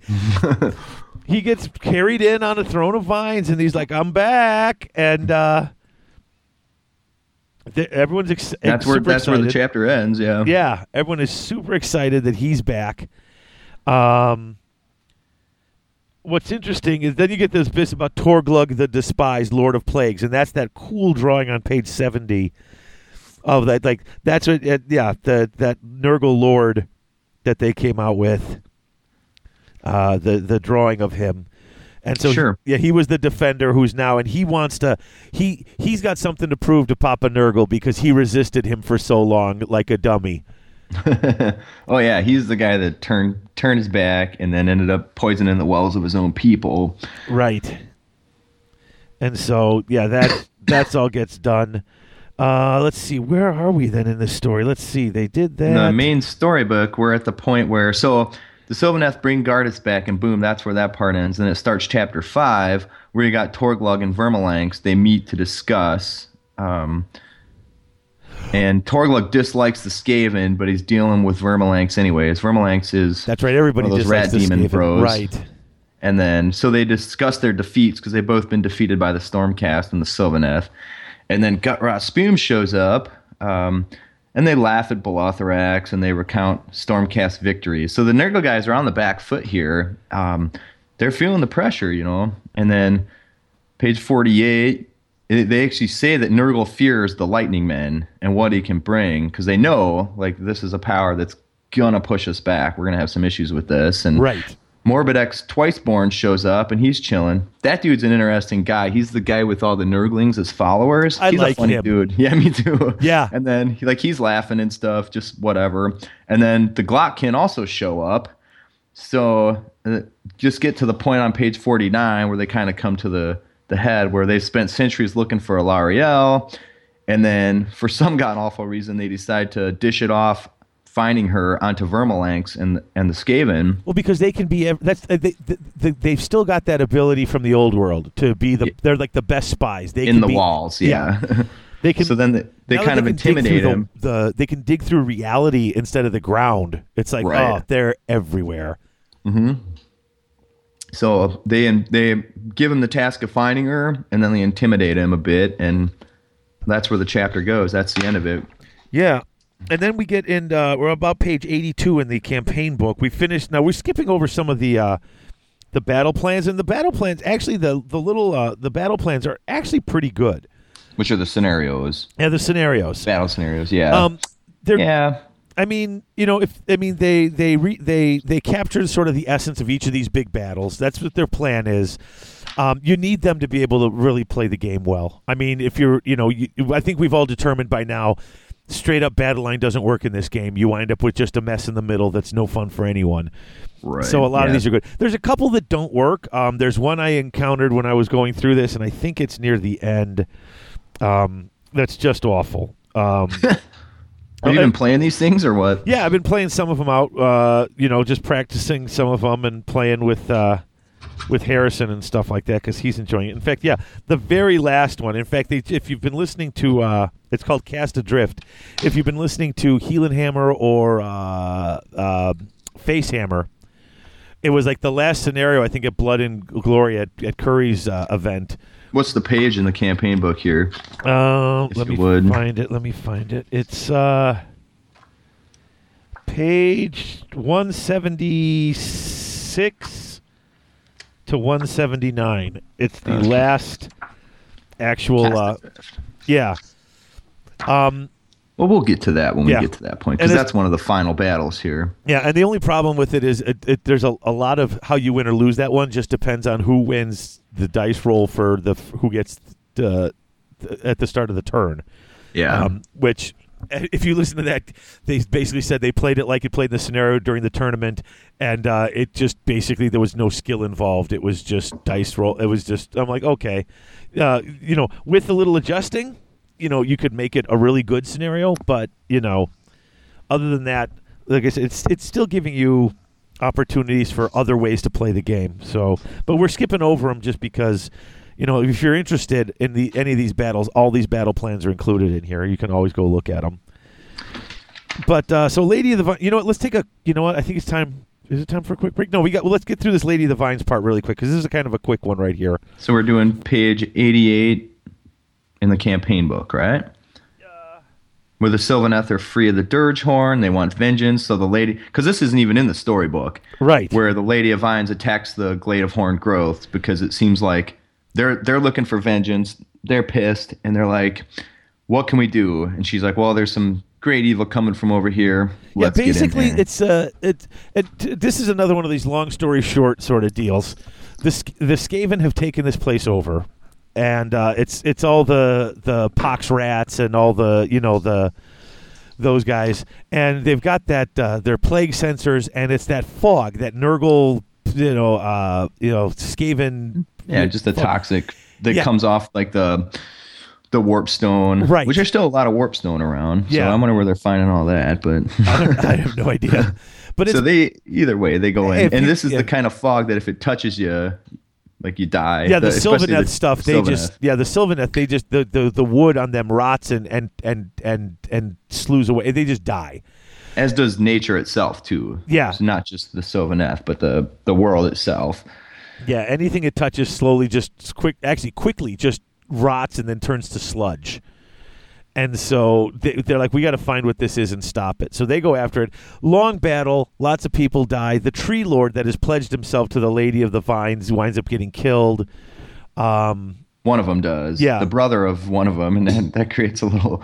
It's a cool scene, though, where there's an interesting battle going on. And there's a lot of back and forth. Well worth reading. If you're into the details of the fluff. And you got the Brotherhood of the Red Boil, who are a bunch of rats that have Nurgle maggots in their brain, demon maggots, led by Kratsik. And there's a lot of cohesion between the rats and Nurgle. Right, they're a team, and it's like nobody else really likes them except for Papa Nurgle. But they've always worked well together. Yeah, and this Glade of Horn Growth also, there's a realm gate there, so all this rot fog that they're putting out is magnified by the power of the realm gate. And on page 86, you get a little insert with information about the Lady of Vines.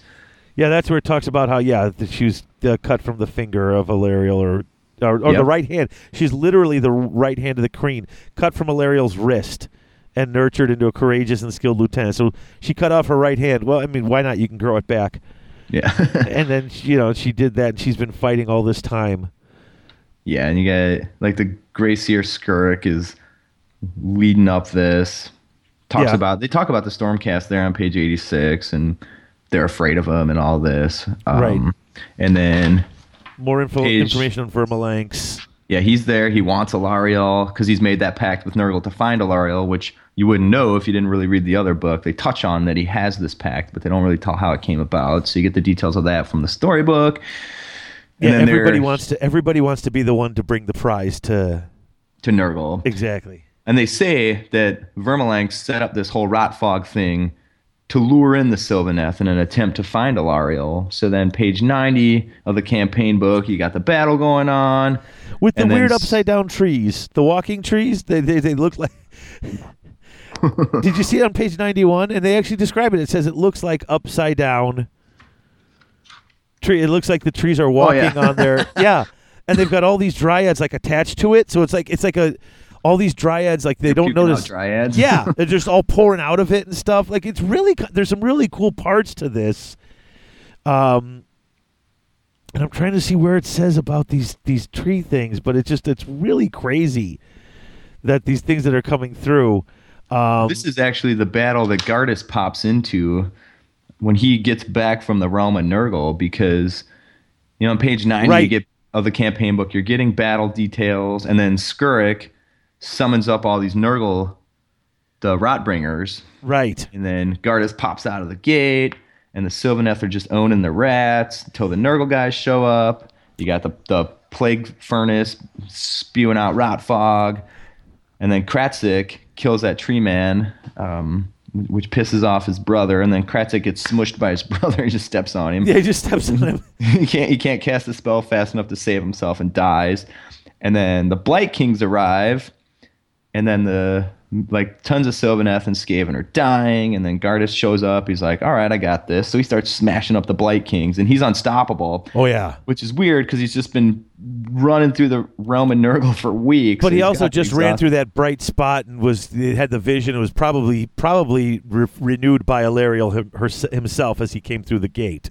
He's probably pretty stoked because he thought he was going to be doomed forever there, and here he is back. So, and then you find out again, Vermalank set all this up to find Alariel, but Gardas knows where Alariel is because he saw the vision when he was in Nurgle's realm. And, they kind of touch on that a few times, too, where Bolothorax was telling him things that he really shouldn't have been because he assumed he was stuck there forever. Yeah. And that comes in handy later on. Yeah. So Bolothorax, he's a real... Sorry if this part's a little confusing to the listeners, but literally, as we said, this is two stories, and then this story breaks into two parts as well that sort of overlap a bit. As we're getting... Grimm is doing his thing, and then Gardas is over there, and he shows up in the middle of this fight. But, and then that's pretty much it. Like Gardas shows up, and we touched on this before, right? Like it's the same battle. So Gardas shows up, they kill all the Skaven, push them back, kill the Blight Kings, and then he said, we should work together, and they agree, and that's. And this is the part where they take him to the other battle, or back to the Stormcast Eternal, which we talked about before. So right, and that's actually where we're going to take a break because now we're getting back to. The Heldenhammer Crusade. Yep, we're getting back to the Crusade. So we'll take a break, and then we'll come back and pick that back up where we left off with Vandus and crew.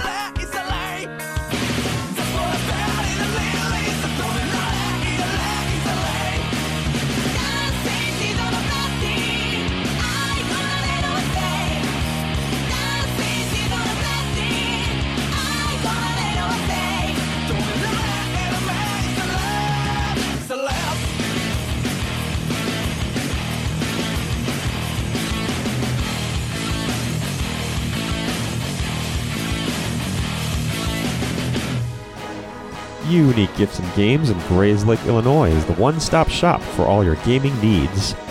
They carry anything your favorite gamer may want. Board games, collectible card games, miniature-based games, and all your hobby gaming supplies are there, as well as books, charms, incense, crystals, and other unique gifts. UGG has it all. Come into the store and ask about their frequent buyers program, or check out their gaming and events calendars in-store or online. From Tuesday night War Machine and Thursday Board Game Night to Friday Night Magic, there's always something going on at Unique Gifts and Games in Grays Lake. Check them out on the web at uniquegg.com.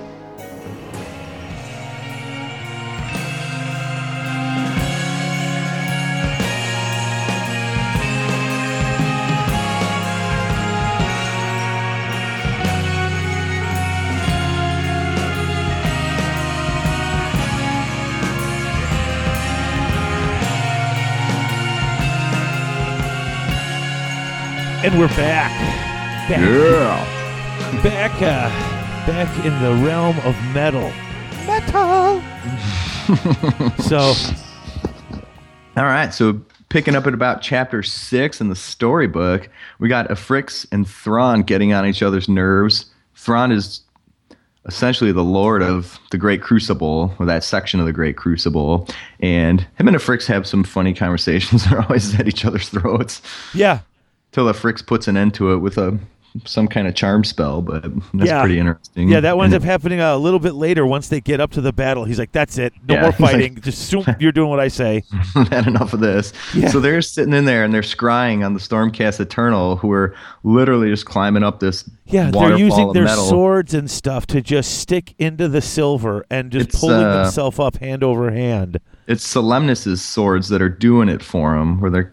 Yeah, that's right. She gave them all those magical swords, and they just made the rungs. Although a lot of these dudes get their fingers cut off, and like there's that's right. They if they take grip damage. because Zinch still has control of this place, so he's got all these flying things coming at them. So they're like getting dive bombed by flying things, and now they're liberators, the flying Stormcasts. Those are the prosecutors. Or the prosecutors, I mean. They're trying to fight off the Zinch demons. They're flying around, but every once in a while something gets through, and it's like if you're fighting them, if you grip too hard on the sword, you cut your fingers off. And it also points out on page 202 that for the ones that somehow fall off the ladder, they just drift in space. They don't go back to Sigmar, and it says that they'll drift through the void forever there. Yeah, well, I suppose if you're falling through space, you don't die. You have to die. Well, you'd think you'd need oxygen. Well, I suppose. Yeah, I mean, not if you're a Stormcast, but yeah, I mean, it's weird. There's a lot of weird rules I don't quite understand. Yeah, well, regardless. So they got about 1,000 Stormcasts climbing, and then right. Fricks is plotting against Thrawn. Sorry, go ahead. No, I say many of them, but not all of them. Obviously, they get up to the top, and once a bunch of them get up there, like they start standing up, and they're like starting. They get up, they pull up his buddy. Then he moves forward. The guy who he just pulls up. The next buddy, he moves forward. So they're sort of like moving this along, but the guys in the front start to realize as they're walking, they're like, ground's starting to get soft. Yeah, they talk about that at page 205. Dracothian flees the battle with Argentine because he's getting beat up, and then Argentine starts warming up the silver again. Dracothian is Sigmar's friend and helped Sigmar learn all these secrets and do all this stuff. Dracothian is not necessarily the biggest and baddest of all the dragons, though, is he? Well, they say Argentine is his son, but he's more powerful because he was corrupted by chaos, so he's got the power of chaos as well. And so he is not the biggest. He is not the be all and end all. You can't just call on him when times get tough and expect him to set everything straight. Right. Which I think is interesting. It's like we don't have the biggest and the baddest. We're Sigmar can hold off anyone he wants in these types of battles, but Dracothian is. I mean, he took a beating. Like he's like, I fought as long as I could. I got to go home now. I got to go get a Band-Aid. Like his own son fights him off. Right. So now it's starting to get soft again. So now they're like, we got to hurry. Because if that stuff turns liquid, guys are going to fall. So while that's happening, like this group, this band of chaos, this tribe of chaos warriors sees them there, and they're like, what are these guys doing? Attack. Yeah, so of course, I think these are Thrawn's men that attack because he's the lord of that realm. Yeah. So, but I think what's great is they walked for 8 days, they climbed for 4 days. Yeah, and now they're going to have a battle. And now it's like time to fight. And they're like, oh. And of course, Thostus is standing up there, sort of like just standing there looking exhausted, just not doing much. And he sees the guys attacking and he's like, fight! And goes running off. Yep. Well, you also get a lot, there's that whole section where a Fricks is scrying on them. And he's plotting against Thrawn, and he knows that Kairos is going to betray him. And he's just trying to collect all this magic from dead Stormcast Eternals, which we talked about before. And then they cut to a Dracothian fleeing the battle, and the flames beginning again, just as the Stormcast start reaching the top. Yep. Yeah, and then Thrawn's bros attack. And then, once again, page 207, Thostos' skin is impervious. Right. And then... The metal's getting real soft that they're standing on. Yeah, the metal's getting soft. Bad things are happening. And then... they have to bring up the decimators to smash through to get to these stairs that lead up onto these gangplanks and walkways over the silver. They're like, we got to get off this lake. This lake is not going to hold us much longer. We've got to get off this lake. And then Ionis, they're totally... And Ionis like, I got this. Go. And so, Vandus is riding on his little mini dragon, and he's jumping from place to place. His men are rushing for the place. Ionis pulls out his reliquary and just calls down lightning, and lightning hits him and just goes right through him. And he channels this huge bolt, and it kills everybody. Yeah, he basically and he directs it through the metal, but just channels it directly at and just cooks them all. So now everything smells like meat. And all these guys drop, and it's like clear path. So everybody runs, but as he's doing that, one of these guys apparently isn't all dead. He's sinking into the metal at the same time. And reaches up with his axe and and puts the axe right in the back of Ionis's head, splits his head in two. Boom, Ionis, turns into lightning and goes away. And they're like, oh no. But at this point, it worked because the Stormcast are up on the walkways, they're out of the metal, and thanks to the efforts of the Decimators and Thostos, they make 2 beachheads up on different staircases. And then the Chaos Knights arrive and start smashing up Stormcast Eternal. And this must be really, I mean, obviously they have to be large and wide because it's on a lake of metal, because they come on chariots after them and stuff like that. Yeah, after the Knights show up and do a bunch of killing, then the chariots show up and do a bunch of killing, and then it's Calanx and Vandus that start knocking the chariots off and killing them. And they actually get stuck because there's so many chariots that they've smashed that they have to stop. They win the fight, but they can't move forward because they got to start throwing these chariots over the side of the bridge. Yeah, dead bodies and chariots. And so and then now they're just exhausted too. So they're like, and then, so they cut to page 212 after the battle. Vandus is on top of the captured tower, and they only got about 500 Stormcast left. And Vandus is just talking about the stars, and he's talking about Azur and the realm they're in now. And then he has another vision, so he knows exactly what to do. This time he invites a vision. He goes, now that Ionis is dead, he doesn't know what to do without his, because Ionis is like the guy who always gives him advice. Sigmar, so he goes, he goes, you know what? I'll do what you said. I'll invite a vision. And he invites a vision, and he sees that when the alchemist's moon gets to its height, to its apogee, that for some reason, Argentine has to turn his head. Argentine so he can't heat the metal. Yeah, he doesn't like it. So the metal will harden again. So he gets an idea. And this part's really cool because what's happening is they're busting through, and you get this, once again, you get these arguments between Efrex and King Vexus. King Vexus Thrawn. Thrawn's kind of cool. Thrawn doesn't want to give up his kingdom to his son, so he makes a deal with Tzeentch for eternal life, but realizes that now it's eternal life in servitude to Tzeentch, and he's like, I'm not anybody's bitch. So he realizes he's going to be spending his whole life in servitude, so like he just basically fools himself into thinking, well, I'm king of the Crucible. So like, you know, as long which as is I'm one of the floating islands. Yeah. So as long as I'm the king of this place, then at least I feel like I'm king of something. I'm still in charge. And Efrix is messing that up for him, so he's like losing it and snapping and falling apart. Yeah, because Efrix all of a sudden his fortress just appeared there, like he moved it there. Yeah, he's like, wait and Thrawn's a minute. like, bro, this is my place. But Thrawn, his castle, he made a crucial mistake by building it out in this part of land that hangs out over the Silver Sea. Right. So Vandus is going to take advantage of this. Well, the other part, too, is now they're getting through. And he's like, I thought you were going to stop these guys. He's like, I'm doing it. So then he calls Korgus Cool. And Cool's making fun of him. He's like, listen. What page is this on? What chapter are you in here? This is. I remember this part from the story. Hold on. I know it's. Let me find it. Where is it? Because there's that really cool scene where. Oh, yeah. Okay. So page 219, which would be chapter 7? Chapter 7, yeah. Yeah. So you got, there's only a few hundred Stormcast there. There's under 500 left.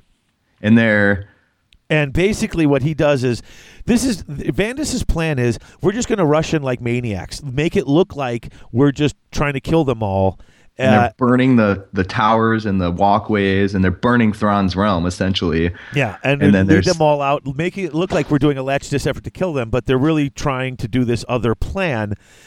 They're trying to undermine the castle. Yeah, if they can break the foundations, then if Efrix's stronghold falls into the liquid silver, then once this huge wave will form right at the moment that the moon is full. And it'll solidify. Yeah, and it'll hold it there so he can't move it away. Meanwhile, he's calling Cool. I could use your help. And he's like, oh, really, wizard? I thought your magic was all... Like, they're all jerks to each other. Yeah, they don't get along. He's like, what do you need me for, wizard? And he's like, you know that Vandus Hammerhand guy? The one who made fun of you? He's here. And he's like, I'll be right there. Like, hey, you keep him there. Don't let... It's like Goodfellas. You keep him there. Don't let him leave. I'll be right there. You know, they totally play each other. They're so simple to play. Right. And, well, meanwhile, like, so the Stormcasts are, like, trying to undermine the castle. Fricks uses the shard gate to summon this big demon host to stop him, which I think you find out later that it wasn't a Fricks, it was Kairos, but Fricks pretends it was him. And then Thostos, they get up to the castle. Is that Thrawn's castle? Yeah, because Thostos had fought here before, so he knows where the castle was breached. Kairos creates this demon gale, and then Cole decides he wants Vandus, and it's cool when the battle gets going because nobody will go near Vandus, none of Cull's people, because they know Cull will just kill him if they start to make a move to kill Vandus because that's his dude. Yeah. And then and actually now and I'm not saying we have to stop, but this is a weird spot. Now this is because of the way they did this book. They're telling two stories, and they want to start and finish with the quest for Gal Maraz. So actually in the campaign book, after they smash the foundations of the place and it gets stuck in the liquid metal, in the molten metal, it stops here. And it goes over to the realm of life because that's where now the big battle's coming. Now you've got Cool, you've got Thrawn, you've got all these guys coming out. The Fate Weaver shows up. This is where all the cool stuff happens, but we've got to finish up the War of Life. Right. So you know what? Let's take a quick break. I know we've had one just recently, but since we're going to switch gears, let's do that. Come back to the War of Life. Finish up the War of Life because this is it's basically one more huge battle that's going to happen. Or it's two battles, but we'll get through them pretty quick, and then get back to finding Gal Maraz. If they find Gal Maraz, I don't want to spoil it. So, all right, we'll be back in a minute.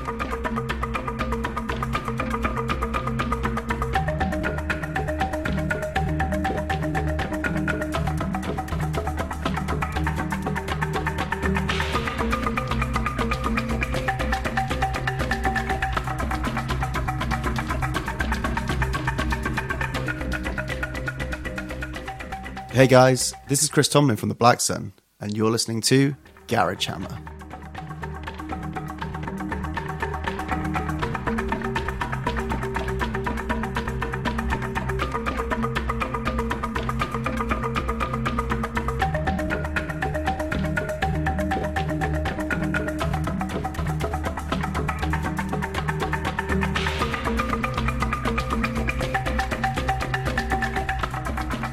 All right, we are back, and we're going to get back to the realm of life in the Stormcast Bros, bringing the pain to Nurgle. Chapter 7 in your storybook, page 130 in your campaign book. I love this picture on page 130. This is some of that new art. It looks like it's definitely computer done, right? That's not hand drawn. It can't be. It's got a bit of an anime look to it. It might be, but there's some. I mean, I think Herner was saying he doesn't like this new look. It's got sort of that anime-ish style to it. I just kind of like it. Like it's kind of cool. It doesn't bother me. I think it's cool, but I definitely prefer the hand drawn stuff. It does look. Oh, the hand drawn looks stuff too is really clean nice. to be Nurgle. Like you're looking at a plague bear, but he looks really crisp and clean. This bro should look gross. I mean, exactly. No, despite I agree. the fact that his intestines are hanging on the ground. Yeah, it's just you know what? It's like I'm so used to looking at a lot of stuff that looks like that, almost painted. That like you said, it's really messy and stuff. Right. So some of these really clean pictures, it's just like I can actually get a good look at what I'm looking at for the first time. So, so page 131 is cool because here's a big old map of like most of the realm of life that applies to what's going on here, and that's pretty interesting to kind of trace through where they went and what they did and how they made a path through this realm. Now, this is a little weird. Like I said, this book, the storybook, is really long, and there's a lot of interesting stuff. There's so many Nurgle characters that are all getting their moment, but basically the rest of this story is we're going to cover it. It's a lot of the storybook. I mean, seriously, from page 57 to what, 120, 130, something like that? Yeah, like to 134. I mean, it's like 80 more pages of the storybook, all these fights and all this stuff that's happening, which is a great read and lots of interesting, cool character development. Not necessarily stuff that you need to know to get this story going, though. Like, I mean, I loved it. Don't get me wrong. I loved this book, and there's tons of cool notes. I just don't know that we're going to sit and hit every little detail along the road Right. here. Well, let's hit the fun stuff. Oh, yeah, right? absolutely. So, like, Chapter 7 opens with Morbidex, Twiceborn, and his Nurglings having a battle against the Forest Spites, which is super cool because the Forest Spites seem pretty awesome, and the Stormcast are just marching by on the road, and they're like, hey, look what's going on over here.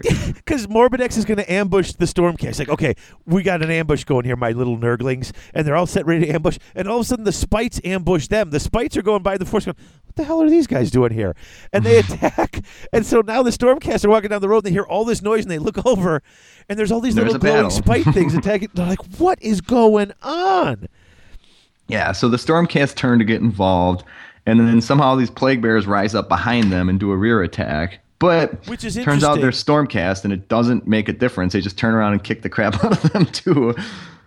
No, and it's funny because then I love how Morbidex curses and stuff. Oh, boobos! Like little pustules, because the one flying guy knocks him off his back, and he's like, oh, and he's laughing, and he's like, Oh, yeah, Tegris. Yeah, he's like- Tegris has a pretty cool duel with Morbidex where they're going back and forth fighting. Yep, and he looks at him when he comes down to swoop because he knocked him off last time in the last battle earlier, and he finds this. He's like, "You knocked me off my ride once. You ain't doing it again."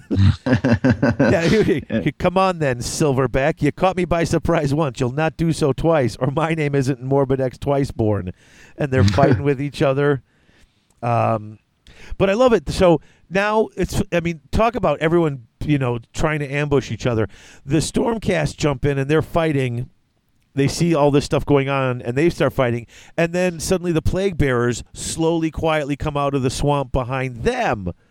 But they, and they want to see, of course, their job is to, they've got this guy here that they talk about. This. Yeah, Rek Gablar.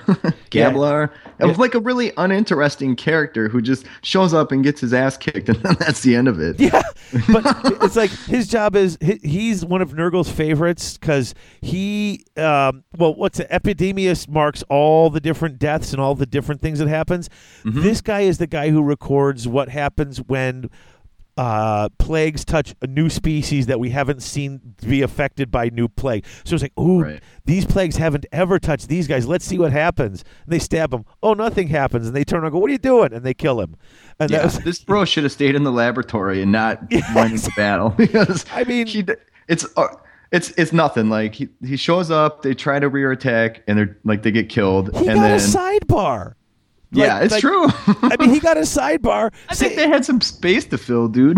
Yeah, it's like Nurgle loves him, and he's got this cool job of being the guy who shows how do plagues work when we find a new species. Well, you picked it. Well, that wrong species. Move along. So the only other interesting thing that happens is Nurgle retreats to battle, and then on page 64 of the storybook, Ethrak Glot, who's the wizard of the three brothers, he contacts Morbidex, and they have a pretty funny conversation. They're really intelligent, and they're really nonchalant. They're just having this talk, even though things are going really bad for these dudes, and they're these messed up demon guys. So it's pretty interesting to get that taste of how the Nurgle people are, and they're smart. They know what's going on, and they're not. They're the Khorne dudes are just one dimensional. Kill, kill, kill. That's not interesting at all to me. Although if you listen to our really long coverage, there is some the Bloodbound there's some interesting stuff going in there. They're a little more than kill, kill. Yeah, but I got to say, go ahead. Page 64. I'm sorry, I didn't mean to cut you off. This conversation was great. I had it marked down for reading, and I love how Twiceborn's the thing he rides is like a puppy. Yeah, it's just this happy-go-lucky. Yeah. His Triple Tongue is its name. Yeah, well, that tears it. I'm leaving. And that's it. Going somewhere, Twiceborn. I could have sworn we asked you to handle these invaders. Our ambush was ambushed. Forest Spites got the Nurglings all riled up. The Stormcast interrupted a very satisfying drubbing, if you want my opinion. Did I? And he goes, did I ask for it? Well, no. Then what makes you think I would? a sense of unbridled optimism, he said, and glanced over his shoulder. Yeah. It's like, so what now? Like, it's like, what the? He's just goofy. They come off as educated. Like, these dudes have college degrees. Yeah. Or they're well read. Yeah.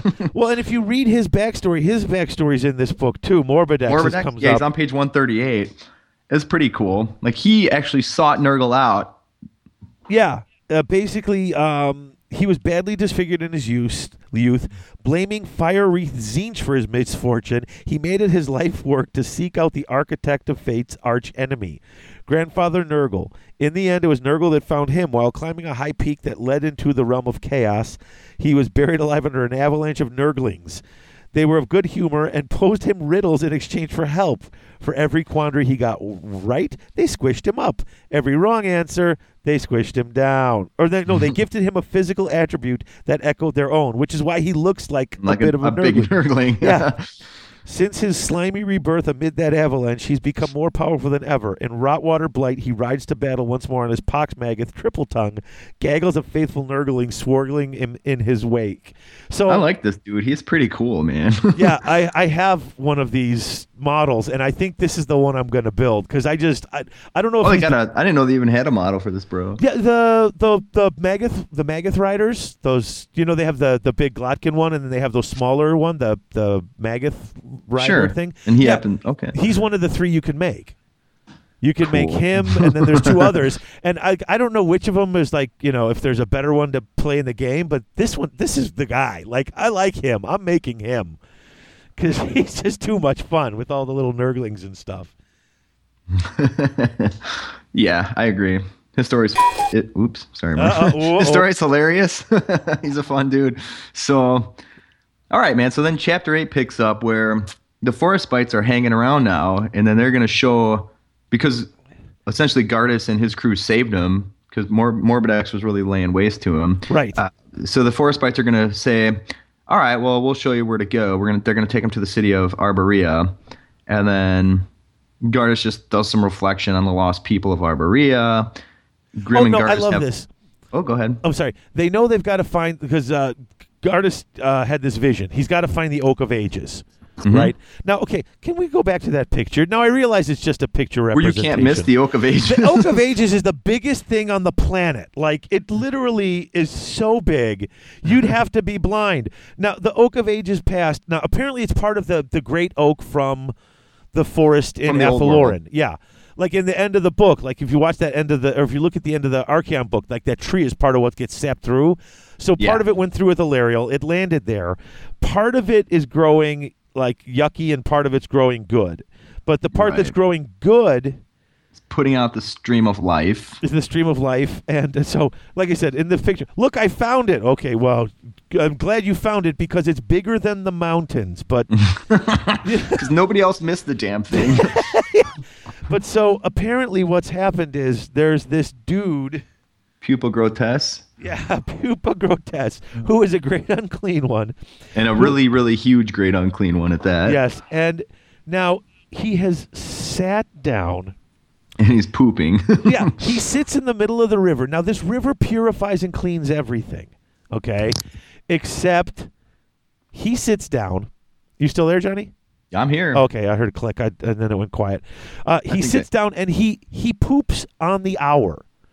And he is so gross and so blessed by Nurgle that the water of life doesn't purify him. He fouls the water of life. Yeah. So it's ruining everything. And they can't just go up the river. Like they're like, well, we could just go upriver. He's like, we'll never make it. It's so foul. There's so many battles we'll have to have. Once again, it's that long walk into Mordor. It's step after step after fight after fight. We will never make it. And it is just so gross. He is pooping hourly into the river. That's exactly what it is. And the picture, he's just sitting there all happy, and his intestines are just trailing in the water. And it's just so nasty. It's pretty foul. Yeah, and in fact, one of the parts that's interesting is that Gardas, like, he came out of Nurgle's realm, but even though he was a Stormcast and he went through and he was, helped by Alarielle to get out, there's this part on page 67. And he asks him, he goes, "Are you okay?" Like Grim is like, "Are you ill?" And he's like, "You sound concerned." "I wouldn't have asked if I wasn't. You've been through a lot." And Gardas said nothing for a moment as he marshaled his thoughts. He wanted to tell Grim what he'd seen in Nurgle's grim garden. Even now, safely returned to the mortal realms, he could not cleanse himself of the stink of that place. It ate away at him, mind, body, and soul. His armor was clean, but sometimes he could not help but see filth, a slow, creeping mold, insidious and inexorable. Idly, he scraped at his chest. "I'm fine, Loris." So it's like that Nurgle is like still in him, like in his head, in his mind. Like he sees filth growing on him that's not there. Yeah. You so know? He's been changed, as you would expect. Yeah. But so now here's the plan. They've got to go. So they got to figure out how to get to the tree. Right. Or at least to Pupil Grotesque to fight him, because they know that's what Right. they have to do. Oh, They and gotta by get the way, this dude. one thing that we failed to mention, which is a huge important plot point because we're doofuses. After that last battle, when Gardas was there and helped the Lady of the Vines, and they said they would work with each other, he told her, "Listen, he told her his mission. I'm here to help you guys get rid of Nurgle, and we need to get Alarielle back on the job, and we want to renew our ties. And I know where she is." Vermalanx heard him say this and ran back to his cohorts, and he's like,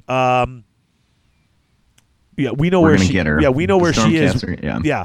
So they basically said, "Okay, well, follow them." And so they send out a Grey Seer and some of his troops to go follow them and see what happens. So that's actually an important point, because now that they're getting there, when they get there, they're being tailed by Skaven spies. Right. So basically, When they finally get there. yeah. So, and we get up to chapter 9, and you got to climb the Oak of Ages Past.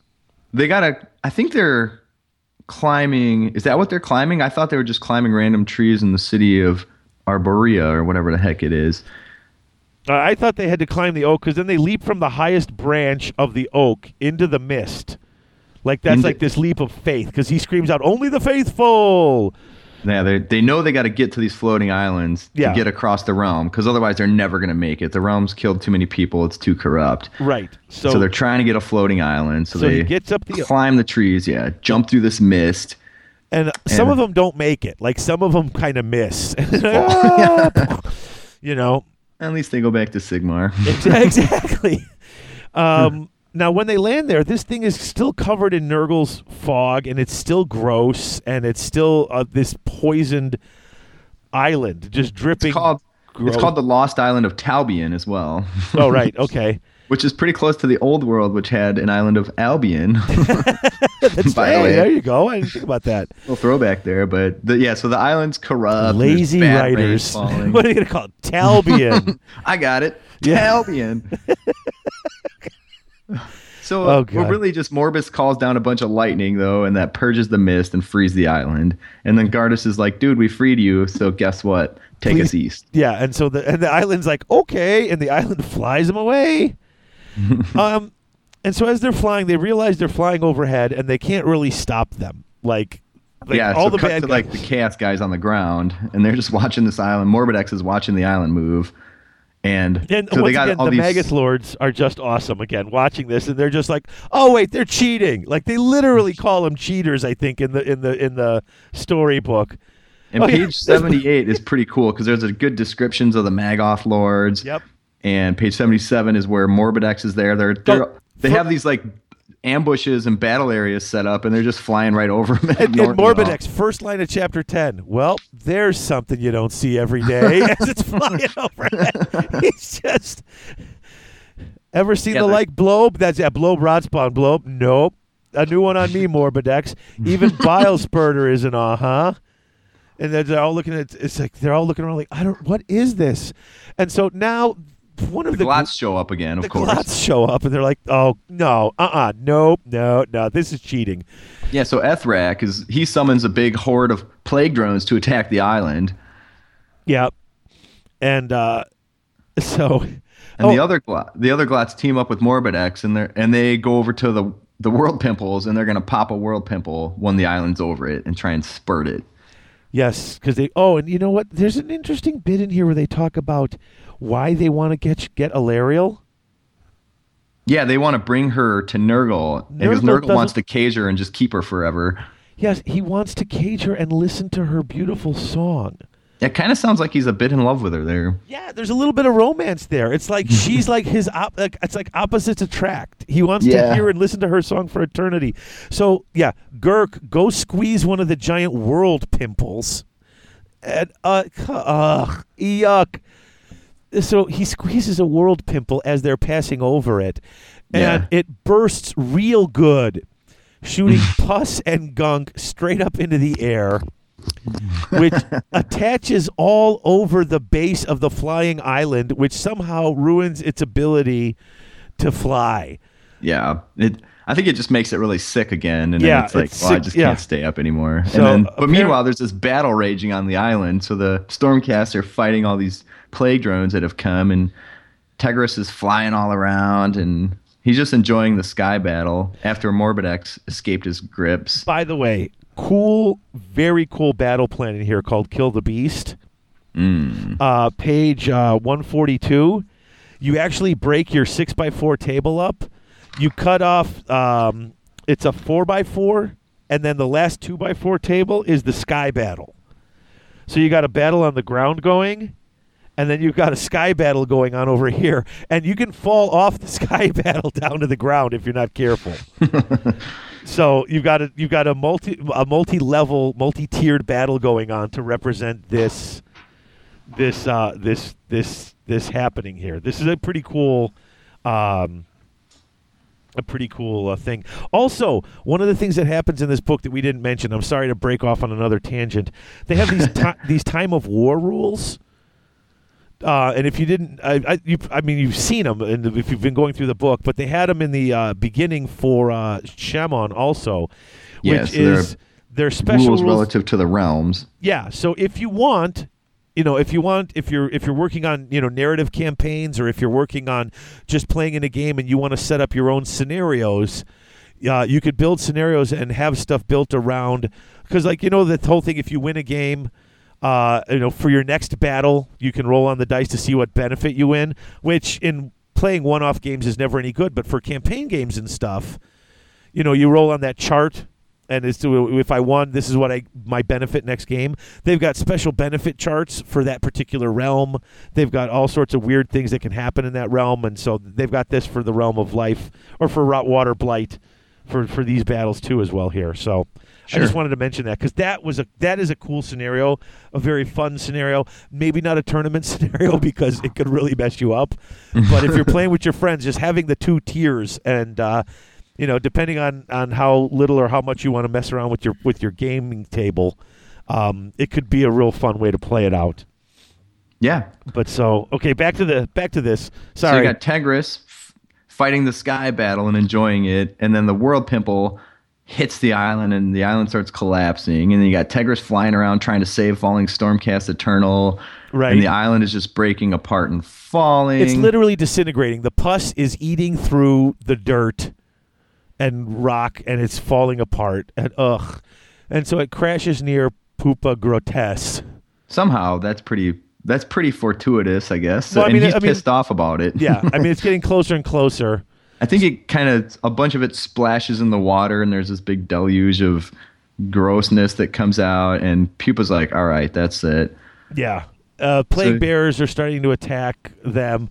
All the Stormcast Eternals who have survived the crash are just gearing up for war.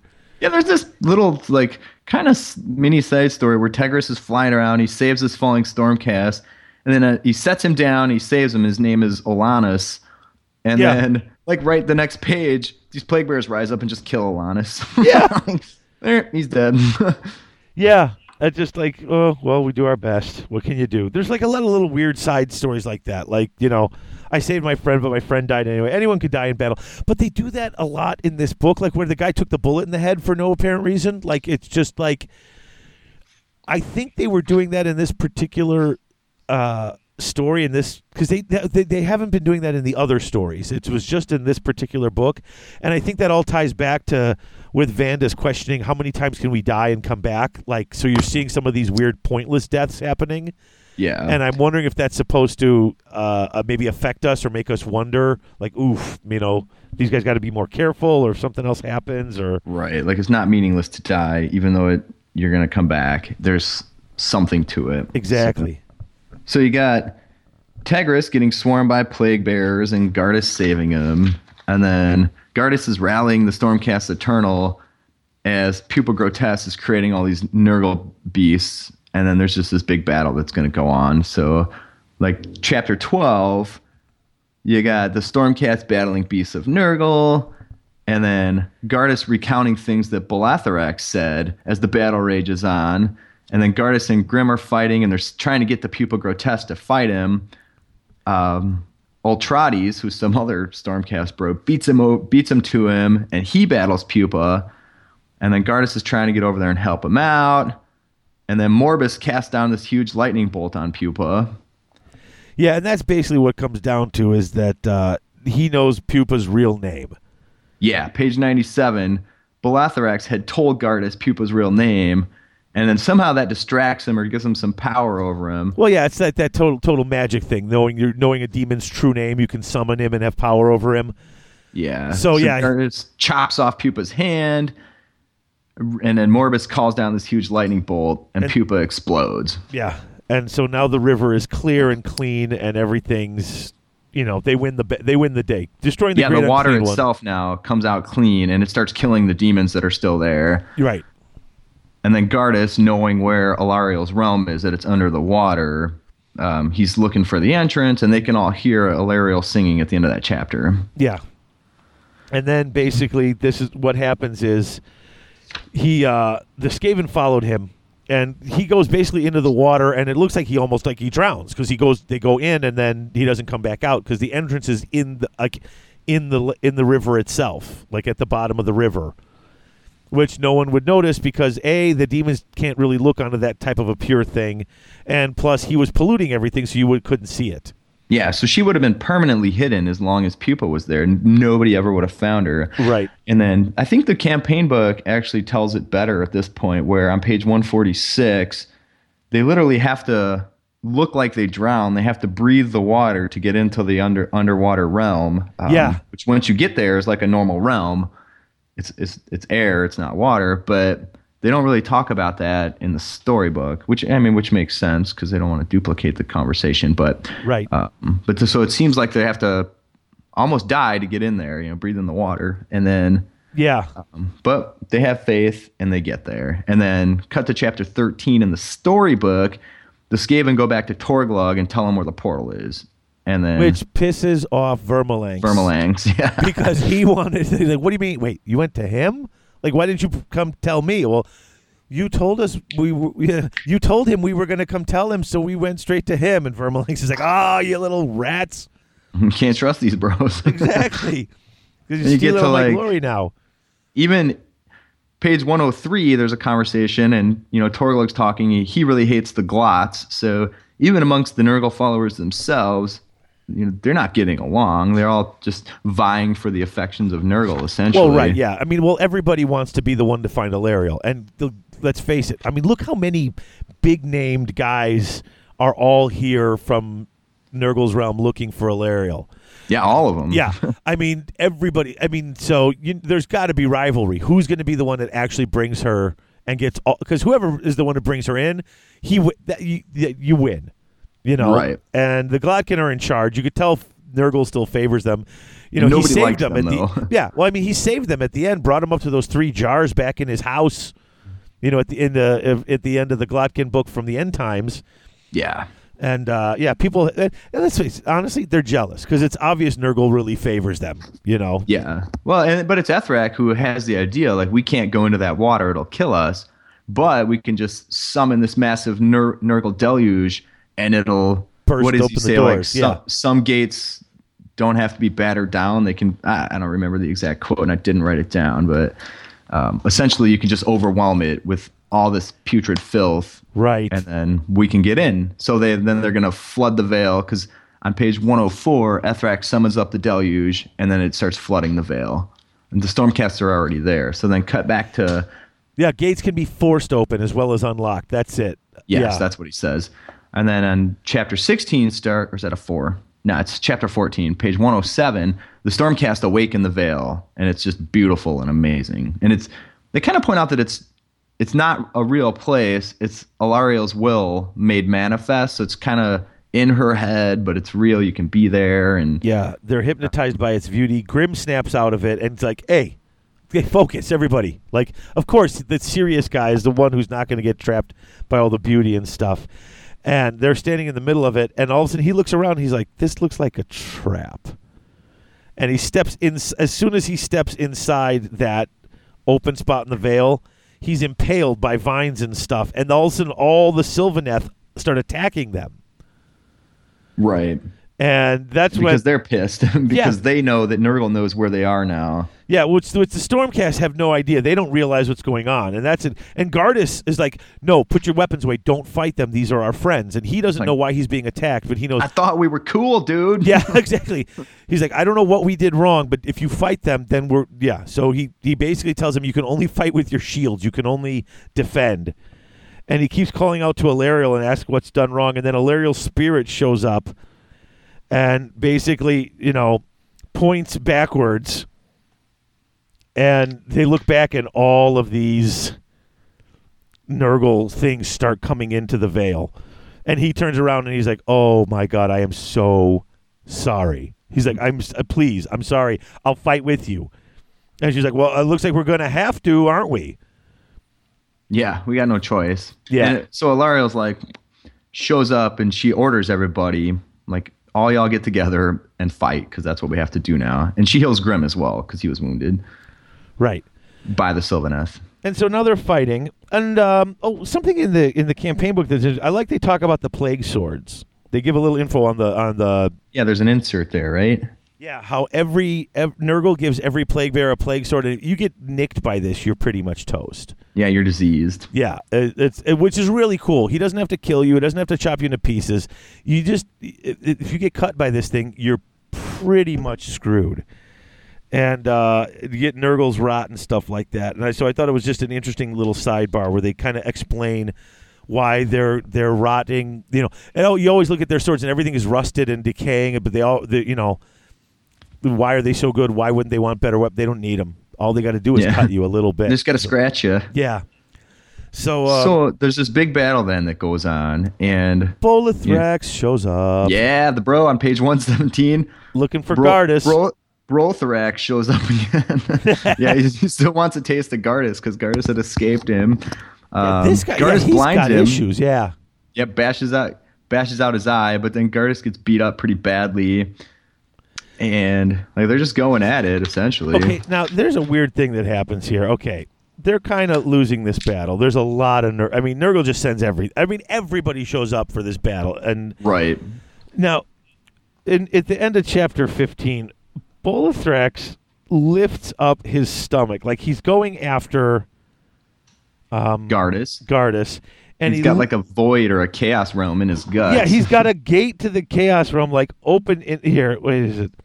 I shall put you somewhere safe until you're ready to be reborn, Bolithrax chortled, as he reached down and lifted his belly folds wide, exposing the swirling vortex within him. What do you say to that, eh?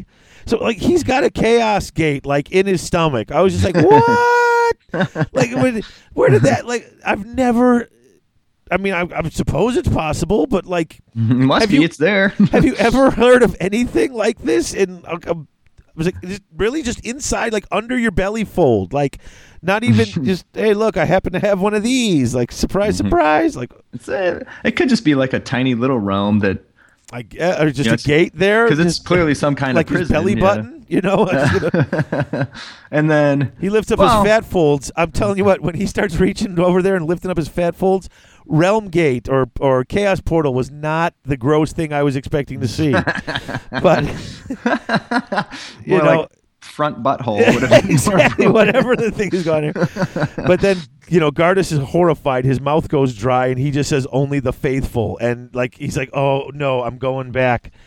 Now, is this the part where one of his own bros kills him? This is kind of awesome. Grim is like, "No, I can't have this." He's like, we're not letting you take him again. So Grim reaches over and grabs one of those big ass crossbows from the champions, from the guys that can do bows.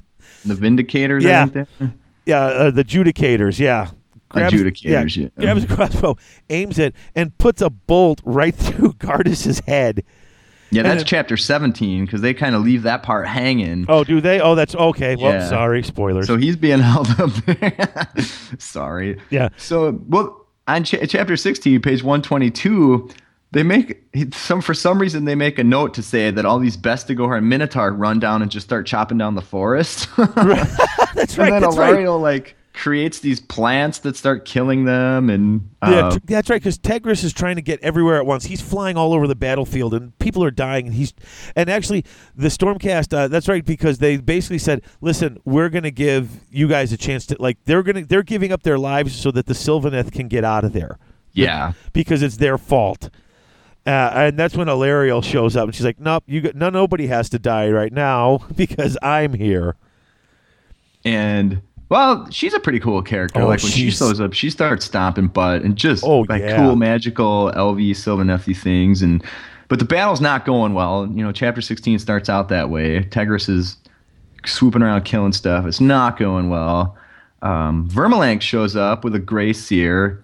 And then the Grey... This part's pretty cool. It's the Grey Seer. Vermalank gets him to cast a spell, and it's the Dreaded 13th. Right. And then Tegris sees it happen. It's aimed at Alariel, and they're trying to kill Alariel, which is not what they said before, because before they were talking about capturing her. But regardless, they must decide now we're just going to kill her. Well, the Skaven, of course. They're the ones right. that, yeah. So, either that's a break in the plot, because, you'd think even Vermalanx would want to deliver Alariel to Nurgle himself for a favor. But regardless, they're going to cast the Dreaded 13th on her. And then Tegris swoops into the way. And the part's cool where he gets transformed into a Skaven with leathery wings. Yeah. It's crazy. And dude, her power is crazy. Like this Bulgor comes running up to him, and she's just like, "Boom, you're dead." And Bulgor being Minotaur now, by the way. Oh right, so yeah, new name for Minotaur. My new Bulgor army, bro.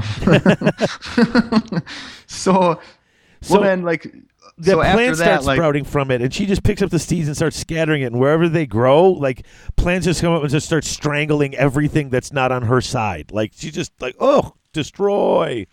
Alariel, yeah. So somehow, she confronts Vermalanx after Tegris saves her, and then flips an acorn in his mouth. Yeah, and then that just kills him. Boom. Yeah, the all plant, these, vines and come out of him. Just grow out of every part of him. Exactly. Yeah, and then she feels bad for Tegris sitting there. On page 125, she kills him, and somehow it indicates that he won't return. He's dead for good now. Yeah, because he got turned into a Skaven or something like that. It just got transmuted. There's a weird indication that he might not be back. I thought that was kind of sad. Yeah. There's a lot of weird rules we don't get. There's, Yeah, there's a lot about the magic and the what's coming back and what's not. Right. And maybe we don't need to. We can just accept it for what it is. But yeah, so that's so now. Oh, go ahead. Sorry. I'm sorry. That's when we get to chapter 17 when yes. Grim sees Gardas is about to get abducted again, and he kills him and sending him to Sigmar. And then he rallies the troops, and he's ready to countercharge, and the enemy starts falling back. Alariel shows up, and the enemy's backing up. Bolithrax is like, Nurgle's deluge has fallen. You're toast. You're done. And she's like, whatever for you. And she just lets out this scream, and she is screaming that Nurgle has taken over, she loses her mind, and they're dragging her out of this forest at this point. He's like, you've lost your place. We've got this whole place now, and they drag her to safety. But before that, she just throws the last seeds, and the seeds go up, and the vines go all through Bolithrax, and just literally, basically vines through every part of his body. And then they just separate and rip him into shreds. Yeah, so the thorny vines kill the giant great unclean one. Yeah. Yeah, just go on. You're gone. Goodbye. Get out of here, bro. And that's it for the Yeah, the veil is lost right there. Like after that, Right, there's just going to be war, and well, there's a little bit regarding- left, and there's the epilogue in the book, and I think the epilogue in the book covers it a little better than the in the campaign book, the story book. yeah, totally. Because Because you got Grim looking into the murk. Yeah, and she is so mad. Like, she's just, like, her eyes are burning with rage. And, we tried this, and she's still screaming, like, and he can hear it in her head. And now she's like, where is he? Where's the one who led my enemies to me? Like, she wants to give, Grim some punishment. Yeah, here. she wants or to not get Grim, Gardas. Gardas, yeah, but he's dead. Yeah, he's gone. He fell defending your realm. Defending a realm he endangered, she snarled. My kingdom, my people, all gone, all lost. And my lady, they're gone, as are our brethren, but we still live. And while we live, so does how do you pronounce the name of this realm? Gyran? Garan. Whatever. Your guess is as good as mine, dude. While we stand, your realm shall not fall. So I swear, we shall fight, we shall win. Your kingdom will be free. And so she's like, well, for now we need to find you safety. And she's like, there is no safety now.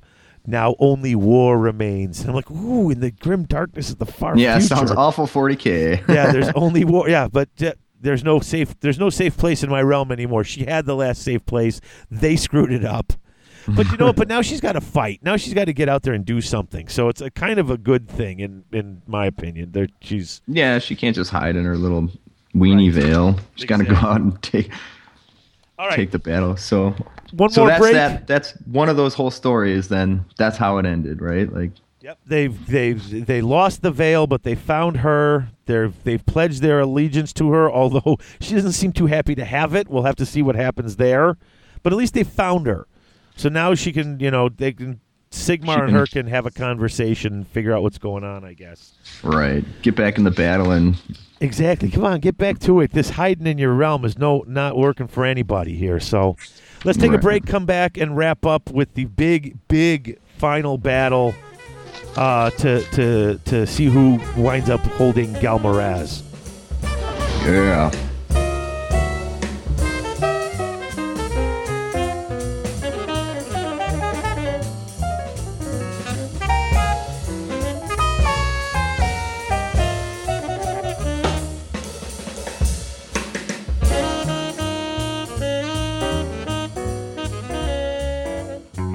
Hey folks, it's Dave, and I wanted to talk to you for a minute about Battle Foam. You've all heard me talk about it before. The foam is firm, it doesn't separate from the base. They custom cut, design, make any piece of foam you want to fit any model you want. Anytime a new army comes out, within days, you've got Battle Foam cut and designed to fit those models. This isn't a game company making cases on the side. This is a carrying case company making foam and custom carrying cases to protect your army. It's what they do. It's all they do. Check it out at battlefoam.com. Battle Foam, protecting your army.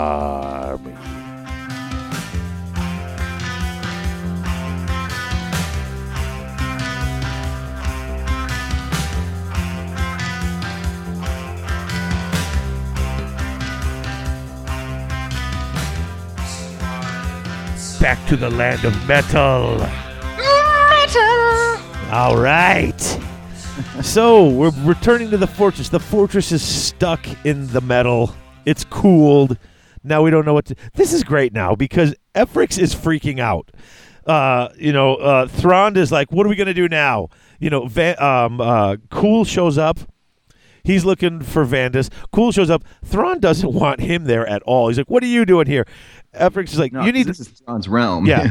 And Efrix is like, you need to go out there and you need to fight these guys and you need to stop them. And he's like, you need to stop telling me what to do in my own realm. And the fighting gets to enough where Efrix is like, all right, I've had enough of this. I can't handle this. And he just binds him to his will. So Charmed him, yeah. Yep. And then that's His where Kairos shows up. yeah, his eyes get all glazed and he goes off to fight. And Kairos is like, what's going on, little one? And he's like, things got a little screwy, but don't worry. I think I got this handled. I could use a little help if you want to give me some help, though. And he's like, oh, no, yeah, I've got your help right here. I've totally got it planned. Yeah. So Kairos is like, I'm going to pull this Arcana Bolum in here, and you're going to cast the Lunar Reversal. and that's going to unstick the castle. And he's like, so they're going to they're going to reverse time and move the moon backwards, which will then allow the dragon to remelt everything so that the castle will be loosened. And he's like, isn't that really dangerous, and couldn't that hurt me and kill me? He's like, well, look, if it doesn't kill you, then you're fine, and if it does kill you, it's not going to kill me. Like, well, you're dead. Well, the funny part, so Thrawn gets charmed by a Frix on page 221. Right. And the very next page, Kairos has had enough of a Frix, so Kairos charms a Frix. Yeah, well, because he's like, I don't think I can do this spell. Are you sure you? Shut up, do it. So yeah, gets a taste of his own medicine and gets totally bound to go do this. So a Frix is summoning demons. They descend this large staircase, and there's kind of a cool scene because the Frix is under Kairos' control. He can't turn his head to look out the window, but he's catching these glimpses of the battle as they're walking down this big staircase. And then they get down to, must be where Gal Maraz is, right? Yeah. So Kairos has 8 Lords of Change there. Yeah, they all arrive, and they're trying to bind and control Gal Maraz to control the power of it. Yeah, and Frix is down there, and he's trapped in his own skull. He's hearing these Lords of change his names, and he's suffering for it. Like, it's painful to him physically, but he can't move. He can't do anything on his own. Yeah, that's crazy. Just knowing their names is painful. The power that's encased in hearing these words, it's like he can't handle it. So and he's aging in minutes. Like, he's getting older and older as this spell is happening and all this other stuff's going on. Yeah, and he's exposed to the light of Gal Maraz as well. So this dude's just having a rough day, man. Yeah, and he's decided he hates Fate Weaver. He's like, I've done everything to help you. I try to do something good. I try to be, a good agent of chaos. And at the last moment, our moment of triumph, you toss me aside and use me like a just another tool. Yeah, big surprise, right? Exactly. What did you expect? But so meanwhile, like, the dudes are outside still battling. And I love how Cool tells everybody, hey. No, Cool's calling Vandus out, and Vandus like, nope, staying in formation. I came out last time. Didn't work. Yeah, I'm really mad. I would like to come at you, but I'm not going to do it. I'm no Thostos, bro. Yep. Yep, because they're way outnumbered. They're so outnumbered. He's like, no, I got to. The battle is more important than my grudge. And so it's funny. None of Cool's guys, like you said, nobody will go near Vandus. They're avoiding him. They're avoiding, which is great because he realizes I can get almost anywhere I want. They won't touch me because Cool's like, anybody lays a hand on him, I'll kill you myself. He's mine. Yeah. So there's a big fight going, and you got Cull's dudes there sticking it to the Stormcast. You got Thrawn's dudes are there. And then at some point, Thrawn's guys start attacking Cull's guys. Like, Thrawn's warriors just start giving it to the Bloodbound. Well, because Thrawn sees that Vandus is getting closer and closer to where Gal Maraz is kept, and he's like, this is stupid. I'm going to kill him. And he actually swings and Cull stops him, like parries his attack and says, I said he's mine. Vandus. Hey, I want to kill him. I said he's mine. And he turns around and goes, are you an idiot? I almost had him. He goes, no. So those two start fighting. And then all the Chaos guys and all of them go goes, at hey, each your other. boss is fighting my boss. Hey, well, you got your chocolate and my peanut butter. And they start fighting. Well, then on 231, you got this really cool scene where you got Vandus there, but nobody will attack him because no one wants to piss Cull off. And then Thostos is there, but he's completely impervious to any harm. So you got these two dudes that are in the midst of this battle. And they're just running forward. And if you're not fast enough to get out of their way, they'll kill you. Like, they're literally avoiding these two. But they're like, well, I'm not going to avoid you. There's no reason I can't kill you. Yeah. So they're like, to heck with it. They just go for Gal Maraz. Yeah. The hammer's close. Let's go. And, we sell our lives dearly. It's going to kill us, but we're selling them worth it. Yeah. They don't think they're going to make it, though, because they're outnumbered. They can't get through. And then all of a sudden, Sigmar sends a lightning bolt, and then there is Ionis. He's back, along with a bunch more Stormcast. Yeah, there's an interesting part where one of the Bloodsecrators tries to get him and starts screaming at him, "I'll slay you! I'll cut your head free! I'll spit on your corpse and dedicate your skull to Khorne!" And Vandus looks at him. Cull has claimed my head. Do you dare his wrath? Cull's weak. Sigmar's weak. Blood for the blood god. Like, he's just like... Yeah, and he attacks. Yeah, and he attacks, and they stop him. Of course they do, because yeah. they're it's you who are weak to fearfully sell yourself to the murder god. Yeah, because Cryptborn shows up and like, yeah, I can handle him. He's that's the same class. So he shows, yeah. Cryptborn, how'd you get back so fast? Dude, I don't take so long to travel the realm of death as you guys. Remember, that's my home. Like, his explanation makes sense. It's like, look, I get through the realm of death a lot quicker than you guys do. I know the place. Yeah, and this is one of those battles that as it's going on, like the people that are dying aren't going back to Sigmar. Their souls are being captured by the castle. Yeah, so you've got to destroy this castle and set them free. This magic is going to eat up all of these dudes. Right, and then so you get Vandus and Thostos. They're rushing into the center, and they find a Frix who's now really old, and then they start creating this other drama where the Shardgate is descending towards the tower, and it's gonna take it away. Yeah, exactly. To the Crystal Labyrinth, and it's going to be in the Tzeentch realm, and then like right there on 230. What's that? Page 170 in the campaign book. Mm-hmm. Here's one with the I always thought it was like marker drawings, but you're talking about the computer stuff. When you go with the Tzeentch stuff, the non-Nurgly stuff, that looks pretty cool. I like some of the newer work when it doesn't have to be all like gross and nasty. Oh yeah, and that looks. It does look comic booky. It does, doesn't it? It's like really it looks, clean and crisp, kind of like anime, looking. But I mean, and that's Kairos yeah. there. I mean, because Kairos on the other page looks like the classic Kairos, and I like that a lot. I mean, don't get me wrong. I'm not saying I like this style better, but it's something new, and it's really clean and crisp, and it's kind of cool. Plus, they got the little pink horrors spitting up the blue horrors on this. I just like this stuff. Oh, and here on page 171 is where they've got that explanation of who Fate Weaver is, and that stuff about seeing the past and the future, but not the present. Yeah. The future does not unfold for him quickly enough to predict the ebb and flow of battle. Because of this, greater demon manipulates his pawns from a safe distance. Only in times of great importance does he stoop to personally intervene. So, I'm sorry, back to the story. I was just looking at it going, ooh, I like that. So, I'm sorry, squirrel. I get easily distracted.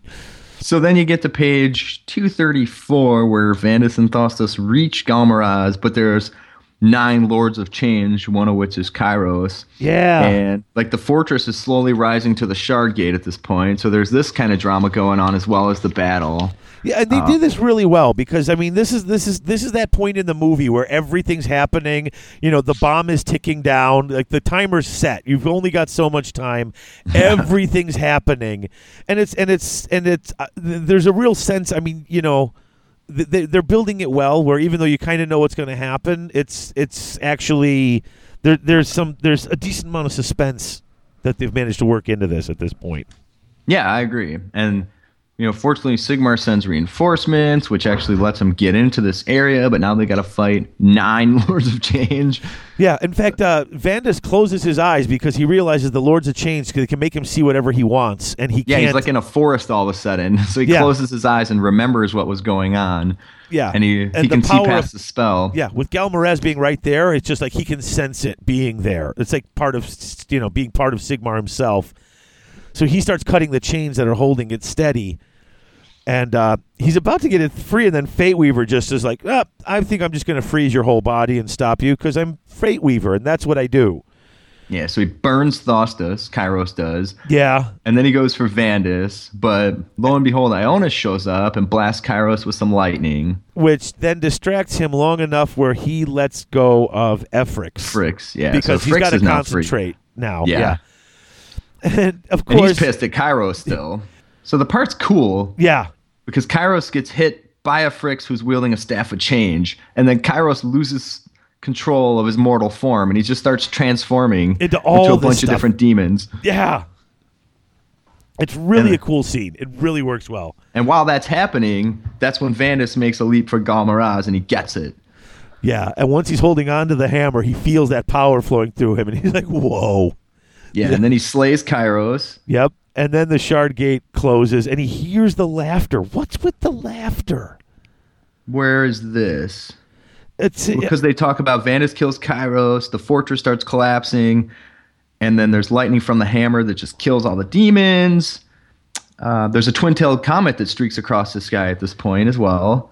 And then, like, the Sigmar Abolum somehow takes all the Stormcast home.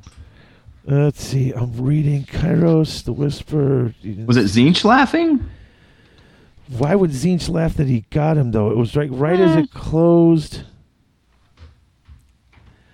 Hammer, I'm looking for it.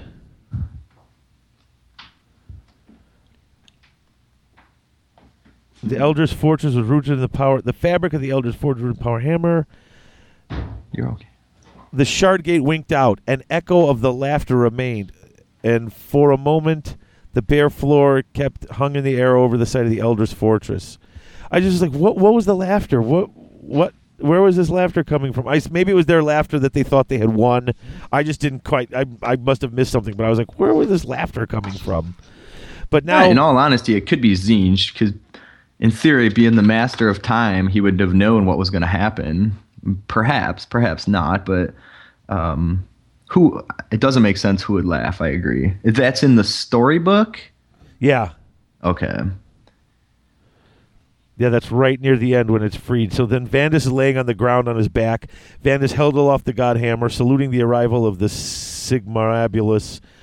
Sigmarabulum. Yeah. Whatever. Sigmarabulus. I don't even know what these things are. They're big, weird machines that do stuff. Arcanabulum. They give some descriptions of the Arcanabulum, because that's required for that lunar reversal spell somehow. But they don't really talk too much about, it's just some weird magical machine. Yeah. The storm hosts fell to their knees and were surrounded by a blaze of light. Galmaraz was united with his master, and the war began in earnest. This is one of those parts where the book, you get past the story, and once again, this is that one battle plan that really doesn't work as well. That you said doesn't work at all. Well, it's like it's one of those things where it's because it's that realm gate moving closer and farther away. Yeah. So what you do is when you roll to see who gets the initiative on the turn, that point moves on the table. And when your general takes wounds, it moves on the table. But if your general heals, it also moves on the table. So if you got a general who can heal himself, like it can really unbalance the game completely. Like it's just plus if you just keep winning the roll for initiative at the beginning of the turn, like you basically you're going to win the game just because you won the initiative roll. Sure. So yeah, right. It's not. Yeah, I'm not too interested in the scenarios. In all honesty, it's just kind of ancillary. Right, but I mean, if you want, I mean, yeah, I like them because they're just other ideas for ways to play. You know what I'm saying? I don't play them all. In fact, I like a lot of the stuff that I've seen in some of the tournament packs, but every time you've got to have some sort of there's got to be objectives and scenarios to play this game. You can't just play straight up battle lines with this game. So every time they hand me a new battle, I look to see, is this a cool one? Is this something I can incorporate into a fun game? So I do read them all. I read them, but I was like, whatever. I'm not at a point where I'm playing a lot of games. So I think we kind of skipped over at the end there, page 184 in the storybook, where they talk about the war for all points begins. Yeah, that's where I was just getting to. That was the last part. That's the part that wasn't it's in the campaign book and not the storybook. The picture of Sigmar. Oh yeah. All page bearded. Yeah, sitting there holding Galmaraz finally. I think that's one of the dudes giving the hammer to Sigmar. You think? No, I think that's Sigmar. All right, I'd buy that. I mean, if you look, that's not their armor, and if you look, the long beard, none of them look like that. I mean, you look at every picture of Sigmar, the long beard, the little braids along the side, that headband with the jewel in it. Odin-esque. If this dude had one eye. Oh sure. Oh yeah. I mean, There's a griffin sitting next to him there. Yeah. Well, so regardless, they talk about like he made his way to the chamber extremis, open the gates, and waken the numinous being inside. I have no idea what that's talking about, but he's got something on his side that... Yep, the war for all points is about to begin. So I'm assuming that's the next big campaign book. And that's got to be the Archon story, right? Like, yeah, the all points is that's what I think. The castle thing? Though I think the all points, isn't the all points, that's the big gate, I thought. I think that's the name of that gate or whatever that was. Oh, okay, the one we talked about earlier. Yeah, I think that's it. But that's the war for all points. I mean, that's what's kind of cool about these things is that they're not just telling me that 10,000 years ago the old ones made the planet and disappeared. And I'm not bagging on the old lore. The old lore was great. Yeah. But now it's like there's all this old stuff that's there that they can always go touch on, but we're getting this story sort of unfolding, and we're getting this cool stuff happening. So it's like, okay, now he's got his hammer back. Now what's the next step in this battle? Like, where are we going to go? Yeah. So now he's going to rage this all points war, whatever the hell that's going to be. Exactly. But at least it's moving forward. Like, yeah. Step 1, reclaim your power. Step 2, take it to the enemy. Boom. Right. And this can go on, and they can make all sorts of campaign books. And it's one of the things that I think is very cool about the new way that they've written this is before it was always it's even in 40K, it's the world is on the verge of collapse. Right. It's the year 39,999. The Emperor's throne is broken. The world's about to collapse. Chaos is at the gates. Archaon's at the door. Everything's about to collapse. That's where we're always at. And here it's like, okay, we actually went past that. We've got a new realm. We've got new wars. And we're not right at the verge of extinction. We're actually at the verge of pushing them back. And so there's all this battles. And they've basically just opened up this door to all these cool stories that they can tell and all this neat stuff we can do with it. So yeah, and I think the positive side, it's the cool thing is it's more of a positive slant. Like everything's gone to crap, but now we're winning. It's not like the good guys are constantly on the back foot, just holding on, and with the knowledge that at some point Chaos is going to win, because that was always the implication there in those stories. Right. The good guys are tenuously holding on to this. Now it's the opposite. Like the bad guys are tenuously holding on, and they're being pushed back. Yeah, we're bringing the fight to you now. We've had enough. You could have won, but you didn't, and now we're bringing the fight to you. And that's what I really have enjoyed about these campaign books that they're bringing out. And generally, they don't win because they just turn in on themselves. Like the bad guys always.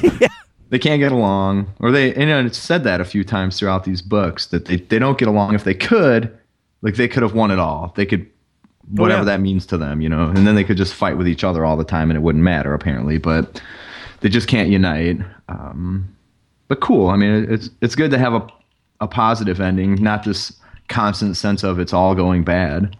Right. Or we held them off this time, but they'll be back tomorrow and they'll be beating our heads in again tomorrow. Here it's like, okay, we stopped them. We've made progress in our. They're the ones losing ground. They're the ones that are nervous. Right. It's actually really cool. I'm excited. Yeah, there were a few sections here that we kind of skimmed over. I had a few notes. Sure. Where there was a few parts where in the realm of life you'd get the Stormcast surveying some part of the realm or another, and they were hinting at these old abandoned elven cities. I think they were elven, where they're talking about Arborea. So it seems to indicate there were these old like elf settlements, because they clearly weren't Sylvaneth. Well, right. And I mean, Alarielle lived there, so there had to be, she's probably built some of this stuff out of her memories and things. So I'm wondering what's there. Sure. So there's some indication that the elves are there, and now that the realm of life is coming back, perhaps they'll come back. So then the other note I had was early on in the book when Vandus was rebuilt. I think it was Vandus, right? When we first started? Yeah. He's the one who winds up in that chamber. Oh! Yeah, he talks about going to see Sigmar, and they passed this forbidden vault, which you can't even look at. I skipped that in the notes, too. Yeah, they promised they wouldn't even look at the forbidden vault. What is that? I know. So there's something going on there. And because they actually swore that they would not even look at it. Like when he walked, he had to divert his eyes. And I'm like, dude, seriously? Like, how do you keep that promise? Like, how do you not look at the door? Like, I mean, seriously, you walk by it, don't even look at the door. I sorry, Sigmar, I got it. Sounds eerily similar to "Don't Eat the Apple" to me. Right? Or I mean, that sounds like stuff that I read in the Horus Heresy. Like, literally sounds like stuff I've read in the Horus Heresy. Yeah, so something's going on there as well. Whether we'll figure it out soon, who knows? But yeah, I had that in my notes. I totally forgot about that. That stepping past that door that they promised not even to look at. Like, oh. So, yeah. I don't know. Can you throw a curtain over it or something? I mean, like, because I don't know that I could walk by and just not look at it all the time. Yeah. Maybe sneaking around when Sigmar is asleep, trying to figure out what's in there. Like, I wouldn't even, it's like, I get don't walk up to it, don't go in the door, don't go through the door, don't look at the door. Now, come on. Now you're asking me too much. I got That's just silly. Never know. Maybe that's Sigmar's harem in there. He's got a little, got a little something going on. He's Well, making they were some, those barbarian Viking types. You never know.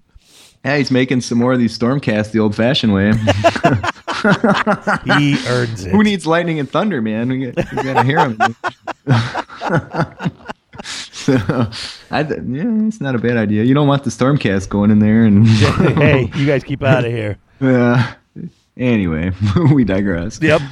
So then the rest of the campaign book, they just, you got all the war scrolls, which you can get online, Skaven, and I think you can get them online, right?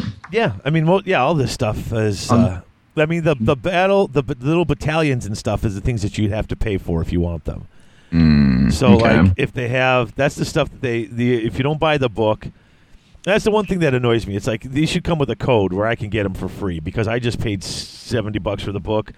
And I got the code. I should be able to download it. The War Scroll battalions. So, like the Thunderstrike Brotherhood, the Devastation Brotherhood, the Annihilation Brotherhood. Are these in the book? Yeah, at the very back. If you look at, I gotcha. Sure, like page 226 and beyond. Those. Yeah, Annihilation Brotherhood, the Vengeful Skull Hunt. These things. Those are not free. Which is weird. I guess you own the book. You can photocopy it, do what you want, right? Right, yeah. You're not selling it. Yeah, those are the only things. But the actual PDFs for each character, each model, that's all free. Yeah. So okay. And then the book ends with the basic rules again, the 4 pages of basic rules. Yeah. Which I still think is weird because in the basic, there's something, and it's in here. I saw it again. When you're going through the rules. One of the last 4 pages here? No, it's before that, and because it's not in the rules, but they keep putting it in. And let me find it so I can tell you where to look. Because Herner and I were talking about this, and I just think it's a weird thing. Go to page 189 under hints and tips. All right, I am en route currently, which must be after Sigmar standing there with his hammer. Okay, I got you. 189 hints and tips. Top right, save of. A save of dash. Some models have a save of dash. This means they automatically fail all save rolls. Do not make the roll, even if modifiers apply. Sure. So if you have no armor and you cast that, if you're all standing in terrain, you're supposed to get a +1 to your armor save. Or if you cast that magical spell, the Mystic Shield, you're supposed to get +1 to your armor save. If you got a save of dash, those are modifiers. None of those work. Okay? It does not say that anywhere in this 4-page rule set. It doesn't say that modifiers work. It doesn't say that if it's got a save of dash that no modifiers work in the actual 4-page rules. It only says it in this hints and tips thing in these big books, which I just think is a weird thing because it's like that's kind of a big deal. Well, I think don't think the wording's stupid. I think so you don't have a save, but your save is dash. But if you're in a forest, your save isn't dash. You have a save of whatever. What is it? 6? Right? So your profile still has a dash. Well, I think you're reading too much into it. Or is that a mod? It says you add 1 to your save rolls. It says even if do not make this roll even with modifiers because the Mystic Shield says you add 1 to your save rolls. Well, that's a modifier. I don't make a save roll. If your save roll is dash, you don't make a save roll, period. Yeah, that's what it's saying. Yeah, but it doesn't. So, I mean, I guess that's just the rule is if it's a dash, but it doesn't I know it's only 4 pages of rules, so whatever. And that's one. I think that's one thing the tournament organizers can confirm for themselves. And if you're playing with your friends, you just have a way to do it, and that's how you do it. I mean, and that's fine. I mean, there's most things have some sort of a save. Most things. The funny part is it's a 4-page rule set, but it's still not tight. It's pretty loose. Like there's very few things. I'm looking in this whole big book. The Gryph-hound doesn't have a save. The Blood Reavers don't have a save. I think they're the only thing in here that doesn't have a save. Oh, the Plague Monks don't have a save. It's basically the stuff that just attacks like wantonly without any regard for its own safety. I'm sure none of the Beastmen have saves. Nurglings. Yeah, the Nurglings don't save. But it's just to say, if you have a save of dash, then you don't roll even with modifiers. So unless it actually says it gives you a save, that it's just if you just add 1 to your roll, but you don't roll. You don't even roll. So right. So don't bother casting Mystic Shield. Not on those guys. So there you go. Sure. Just a bit of info. Well, listen, Johnny, I know you've got to go, and you've been more than helpful here today, spending 3 hours talking about 2 books and doing all that reading with me, and I do appreciate it. Well, I enjoyed it, so I'm glad you did. Hey, if you do wind up picking up the Everchosen book, I just ordered the Archeon Fluff book. I could send it to you if you're interested in it.